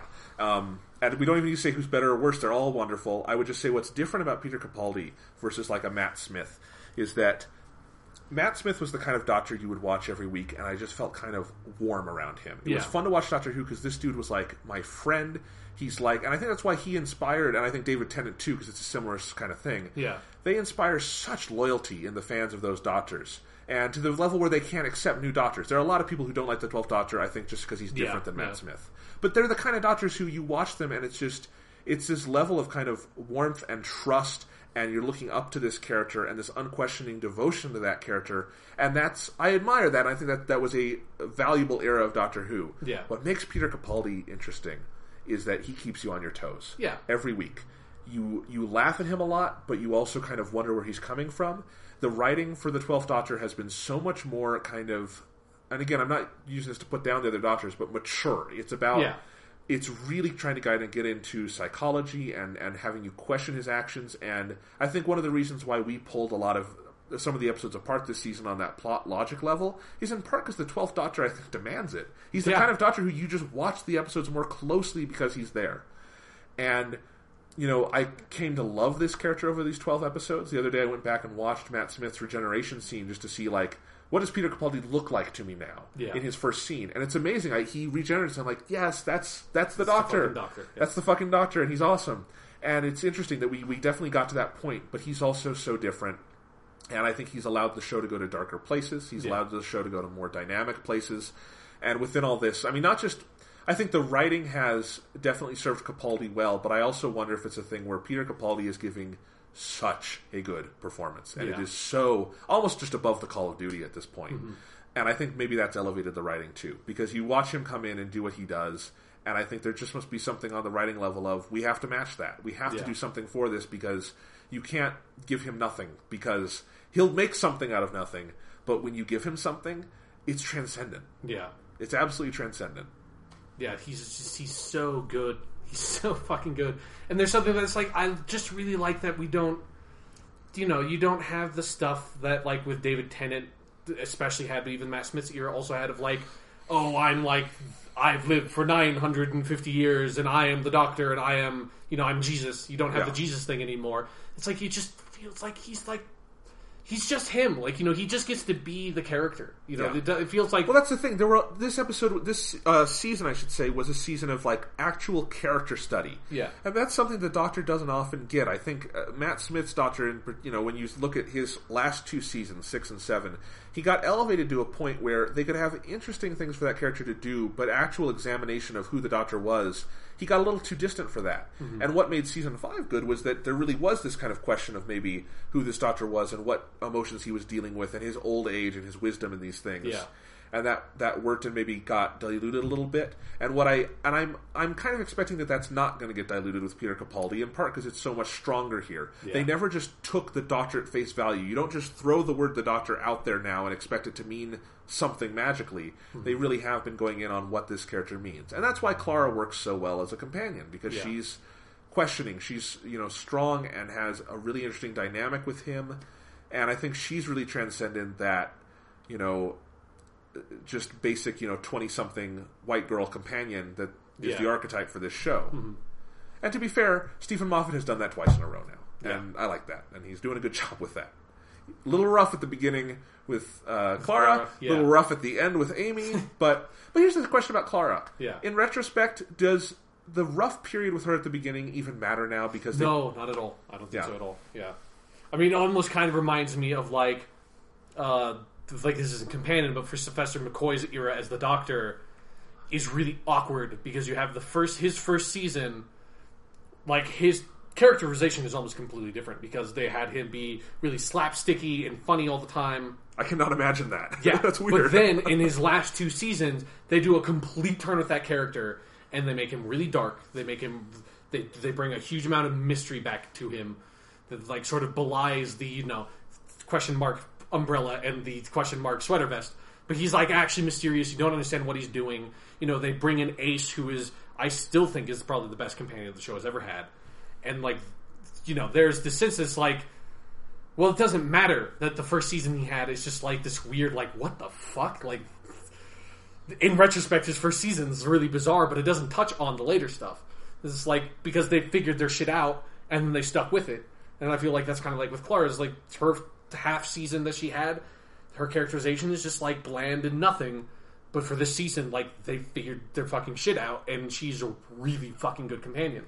And I think in retrospect, even now that you can look at it as a whole, this obviously was not planned or intentional, but I think you could watch her entire run on the show up to now and even maybe see the logic of how she got to this point. Sure. In that the 12th Doctor, I think, is the kind of character who kind of pushed her to become a more assertive person. Yeah. And a more interesting person. Yeah, and a more interesting character. Yeah. Whereas, I mean, and that's part of the problem is that the way, I mean, this is part of the problem of how they kept Amy and Rory around as long as they did, is that it made Matt Smith's Doctor so dependent on them that whoever the next companion was, it was going to be reactionary. Mm-hmm. And I think there are individual episodes and moments where I like the dynamic they have, where it's just this kind of joy of friendship, but you can't build an arc on that. Mm-hmm. And that was the problem. And I think there are individual moments that work, arc doesn't, and then when you get into this, there's actual challenge again. This Doctor doesn't just automatically need this person in his life to rehabilitate himself. He needs her in his life because she's valuable as a human being. Like, I wonder if going back and watching that, like, episodes from that half season with Matt Smith and Clara will almost feel like when you watch the last 2 episodes of Peter Davison's run, where his companion was Perry. Those are the only 2 episodes where his companion is Perry. And then Perry is the 6th Doctor's companion for almost his whole run. So she is so absolutely a 6th Doctor companion. So when you watch her with Peter Davison, like, you do like this double take of like, oh wait, fuck, right, yeah, no, she's the companion in Caves of Androsani. Like, she's with him for like this one episode, which works really well there because there's like this weird distance between the Doctor and the companion because it's like they're only there together for this like really short, kind of unfulfilling amount of time, and it's just like what Matt Smith and Clara's have now. This is like, she doesn't seem like she's the 11th Doctor's companion to me at all now when I think about it. Like, she's like, she has that like weird sort of like ancillary position in his transition, but then she's just the 12th Doctor's companion. That's like who she's paired with. Absolutely. It's the modern equivalent, I think, of that actually is that it's weird to think that River Song was introduced with the 10th Doctor. Yeah, exactly, yeah. That's really jarring when you go back and see David Tennant with Alex Kingston. Yeah. Yeah. So it's an interesting thing. I mean, let's talk about our final thoughts on this season. Mm-hmm. I mean, they did a lot of stuff well. Yeah, I think it's a fucking great season. Like, it dropped the ball at the end, but to me that doesn't really matter. Like, I'm interested in getting a lot of really good episodes of Doctor Who, and I think this, like, the ratio of really good episodes for this season is fucking spectacular. And when they're good, like I said, like that fucking Mummy and Flatline, and also Listen, like, those are 3 spectacular episodes of Doctor Who. Well, the breakdown would be 7 good to 5 bad if we're throwing. That would be on the bad side. That would be Deep Breath, Kill the Moon, Forest of the Night, and the 2-part finale.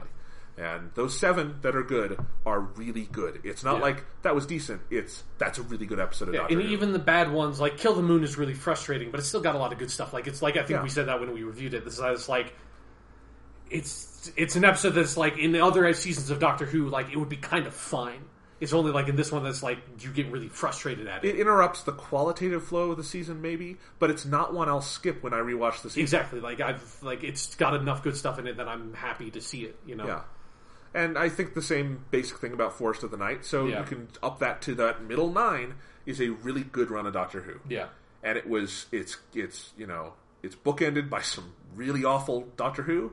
But that middle portion is really good, and as you say, Doctor Who does live and die by that individual episode quality, and this season I think proved that more than ever. Yeah, exactly. Like, and not only that, you got like, you got your good individual episodes, but it also this season, so much of it felt really fresh. Like it felt like, they found a lot of interesting things to do. Like I think in particular, one of the revelations of this season is like a lot of the direction for the episodes has been fucking spectacular. Like a lot of the episodes have looked really, really good. Yeah, and it's interesting because I think we talked a lot about how these last 2 Matt Smith seasons looked really good, more on an effects level more than anything else, and that the production value just was going up and up and up. And I think it's less that this season than it is just there was clever direction, there was clever cinematography, a good eye for things. It's more of that almost like, film cinematic analysis side of things that they got better. Like Flatline, which is, that's not an episode that I think cost a lot to make. Yeah. It's just so ingeniously directed. Yeah, like, it feels like you're watching it, and you don't feel like you're watching a TV show, Like, you feel like it might as well be a movie for the way it's directed. Yeah. Man. So, best episode? Fuck, probably Mummy. I would say Mummy would probably be my best episode. I have, like, Flatline as a real special place in my heart because I think, like, the idea for that episode is just so fucking cool. And they follow up on it. It's great. Yeah. But I think Mummy is probably, like, beat for beat, probably is the best episode this season. Yeah, I think it's the best episode this season, too. I think, in terms of when I was just watching it and reacting to it, it was The Caretaker for me. But I think when you really, like, you think about the episodes more, you discuss them more. I mean, Mummy was the best discussion I think we had of an episode this year because it gives you the most to talk about. And I have to wonder a little bit if something like The Caretaker, because of how Danny-centric it is and the romance with her and Clara, is that going to be muddled at all by where that ended up? I don't think so. Like, I think that episode's probably still just so much fun. It is. Like, the performances are so good. That's the thing, like, if this I wouldn't mind them doing an ending where Danny dies, I guess. It would just have to be done better than this. Yeah. And I have to assume maybe he'll come back. If he doesn't, that's just this whole season built to something way too dark and sad. Like, it's almost kind of like when Rory just, like, is kind of just gone in Angels Take Manhattan. It's just like, if you just end it with Danny, like, the last thing we saw of Danny was, like, the doctors being like, go! Like, he flies up into the sky and explodes. Like, what? No, that's so dumb. Like, that can't be the resolution for this character. Alright, so we talked about the best episode. Pick the worst. Oh, fuck. I know mine. You want me to start? Yeah, I mean, it would be this finale. It's Death in Heaven. It's Death in Heaven, easily, because... Like, honestly, I probably actually got more angry at Kill the Moon, but it's Kill the Moon's not a worst episode. It's just, like, personally, like, I just got mad at it. But this one is really bad. And I think it's because this is one that has more weight on it. And it's honestly, this was the most excruciating to watch. Just if I disconnect everything else, this episode annoyed me the most in just watching. I thought this was bad television. But, it's also that level of, again, this could potentially mar some things the season did well. It's that level of they dropped the ball on things I was really excited to see them get right. And that's disappointing. I think you could also pick Deep Breath for what a bad taste it put in your mouth after that first episode. But they switched from that so fast it almost doesn't matter. Even then, like, I feel like Deep Breath has enough good stuff in it, to me at least, that's like Death in Heaven doesn't, like, it has, like, the last scene is kind of good, but it's not, like, but that's such a small moment, it's, like, doesn't, and it's also, like, I feel like it's a moment that's good intellectually, but, like, the only way it really works is if the rest of the episode worked, whereas, like, I feel like Deep Breath, it's really good scenes kind of just work on their own because they're, like, so off away from the plot, That's very true. Very true. It's a weird thing.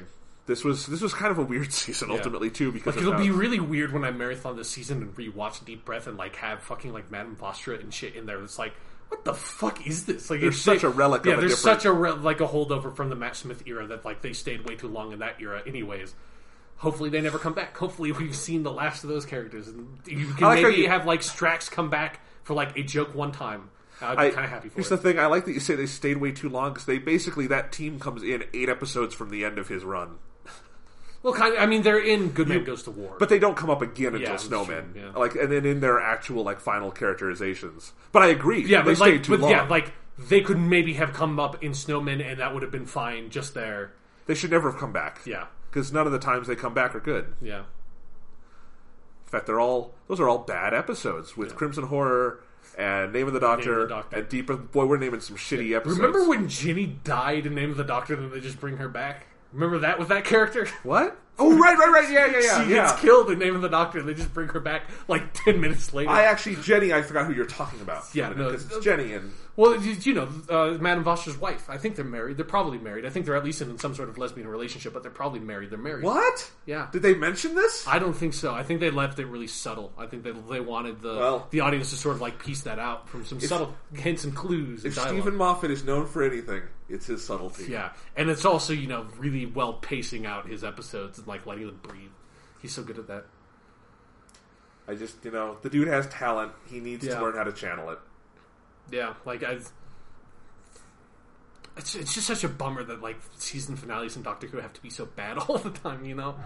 Because they really the track record's pretty fucking miserable when you look at it. Yeah, I mean, let's look at this. So let's do Modern Who really quick. Season 1, I think the finale has a lot of great stuff in it, minus the Bad Wolf stuff. Yeah, but even then, it's like season 1's a good finale, but it has it's kind of up and down, and then the end of it's just really distasteful to me. Well, the Bad Wolf stuff is dumb, but I like the final moments between the Ninth Doctor and Rose. Yeah, the last scene. Great. Yeah. The last scene is good, but the resolution of the story is dumb. There's plenty of good stuff in there. The season 2 finale is awful. Season 3 finale is really awful. Oh, super bad. The season 4 finale has a bunch of good stuff and a bunch of messy stuff. Yeah, it is super stuffed. Yeah. Let's see. David Tennant's actual exit episode is great, but the preceding episode is terrible. So who knows what the hell you make of that? It's Season 5, fantastic finale. Yeah, very good finale. Season 6, what the fuck? Oh my god. Season 7, kind of just there. Yeah, Name of the Doctor's really... Name of the Doctor's not a good episode. Also doesn't feel like a finale, because it's just the episode just kind of stops and then waits for the 50th anniversary to come around. Yeah. Here's a question. What's the worst finale of all of these that we're naming? I mean, I would have to say the third season's that one just because that's a weird one to me though, because I think Utopia is a good episode. Yeah, Utopia is a very good episode. I think the next one has a lot of good stuff in it, and it's just it starts high and just down. Remember that whole episode where like the fucking human race has been like subjugated by the Master and like the human race from the future, or whatever the fuck that was. Yeah. And then Martha walks like the whole planet spreading the message of the Doctor, and then the power of everybody's like faith for the Doctor and love of the Doctor turns him into like a Super Saiyan, and he defeats the Master. Yeah. What the fuck? Like that's when you talk about like Doctor Who getting crazy. Like that's legitimately probably the weirdest thing Doctor Who has ever done. Yeah, no, that actual finale, that last part of the 3-parter is the worst. But I will say this. I prefer like the one of the Russell T Davies finales like season 2 or season 4 to one of these overstuffed Stephen Moffat ones. Yeah, I think season 1, 2, and 4 all have better finales than 5, 6, or 6, 7, 8. 6, 7, and 8. Yeah, definitely. Well, we'll see what happens next. Luckily, we don't have that long to wait for the Christmas special. Yeah, which that should be fun. I mean, I'm interested in it. I hope it's good. Yeah, I'm curious to see what they're going to do with. I don't think they've ever done Santa Claus on Doctor Who. I'm trying to think. I don't think they've ever literally had Santa Claus pop up.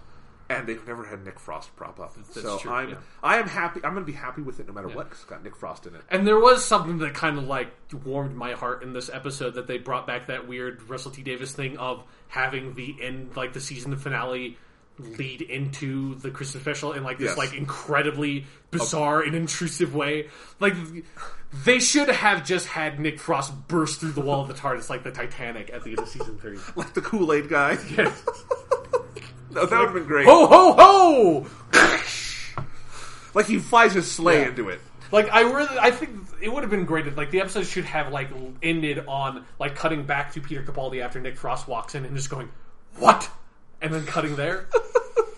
But his reaction shot was pretty great. Yeah. Peter Capaldi gives a good reaction shot. Yeah, it's like that was one of the great things about the end of the Dark Water episode, was like when he finds out that Missy is the Master, like his expression on the face of like that just. Like that's like in like one that you could just like take that screenshot and just like put "oh shit" at the bottom and just like whenever something like really just traumatizing happens in your life, you just like pull that out and just like, because that conveys more of that emotion than any other human being possibly could. Yes, so things to look forward to at Christmas. I'm a little disappointed they already used Simon Pegg, so they can't have Simon Pegg as like the head elf for Nick Frost Santa. That's right. I totally forgot that he's in the first season. Because it's like before he was famous for anything. Yeah, he plays I hope they bring him back one day. He can play a different character. It's fine. That's fucking right. No, I forgot this. The finale to season 1 starts off with them going back to the reality show thing. Mm-hmm. Fuck. New Who's really weird. It's really weird. As when you look at Doctor Who in its entirety, like you think that like the old shit from like the 60s would be like the corniest, lamest part of the show. I don't think it is. Like I think legitimately a lot of the places that New Who goes are like can get so dumb. It's kind of unbelievable. But yet, Series 8 was a year of defying expectations. Exactly. Like that's one of the things that, like, when I say it reminds me of Classic Who, like, I think it does it in a really good way of, like, it going back to, like, the core of the show. But, like, not necessarily, you know, like, making all the sets wobble and shit, but, like, the core ideas of the show and, like, who the Doctor is as a character and what, like, how you write the episodes and what the episodes are about. Feels like it's, like, that's what this season is like. It's like, fuck yeah. Like, this is fucking Doctor Who, motherfucker. Absolutely. I completely agree. Yeah, so, you know, definitely a very good season on the whole. It's this weird thing where I think this is why the show needs to really take that, you know, arcing out of it, because it wants you to view it as this kind of full cohesive season, but it doesn't work on that level. Yeah, absolutely not. So you have to view it on this different level, which is a valid level. Yeah. But the show needs to just take stock of its strengths and weaknesses, and you know what?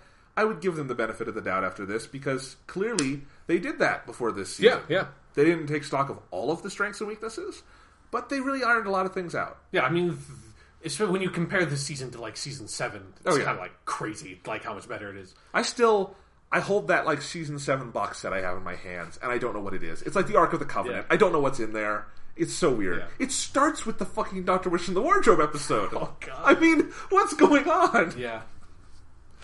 Whatever. Yeah, Season 8, like a fucking, I think overall, an incredible start for a great new Doctor Who. So. Absolutely.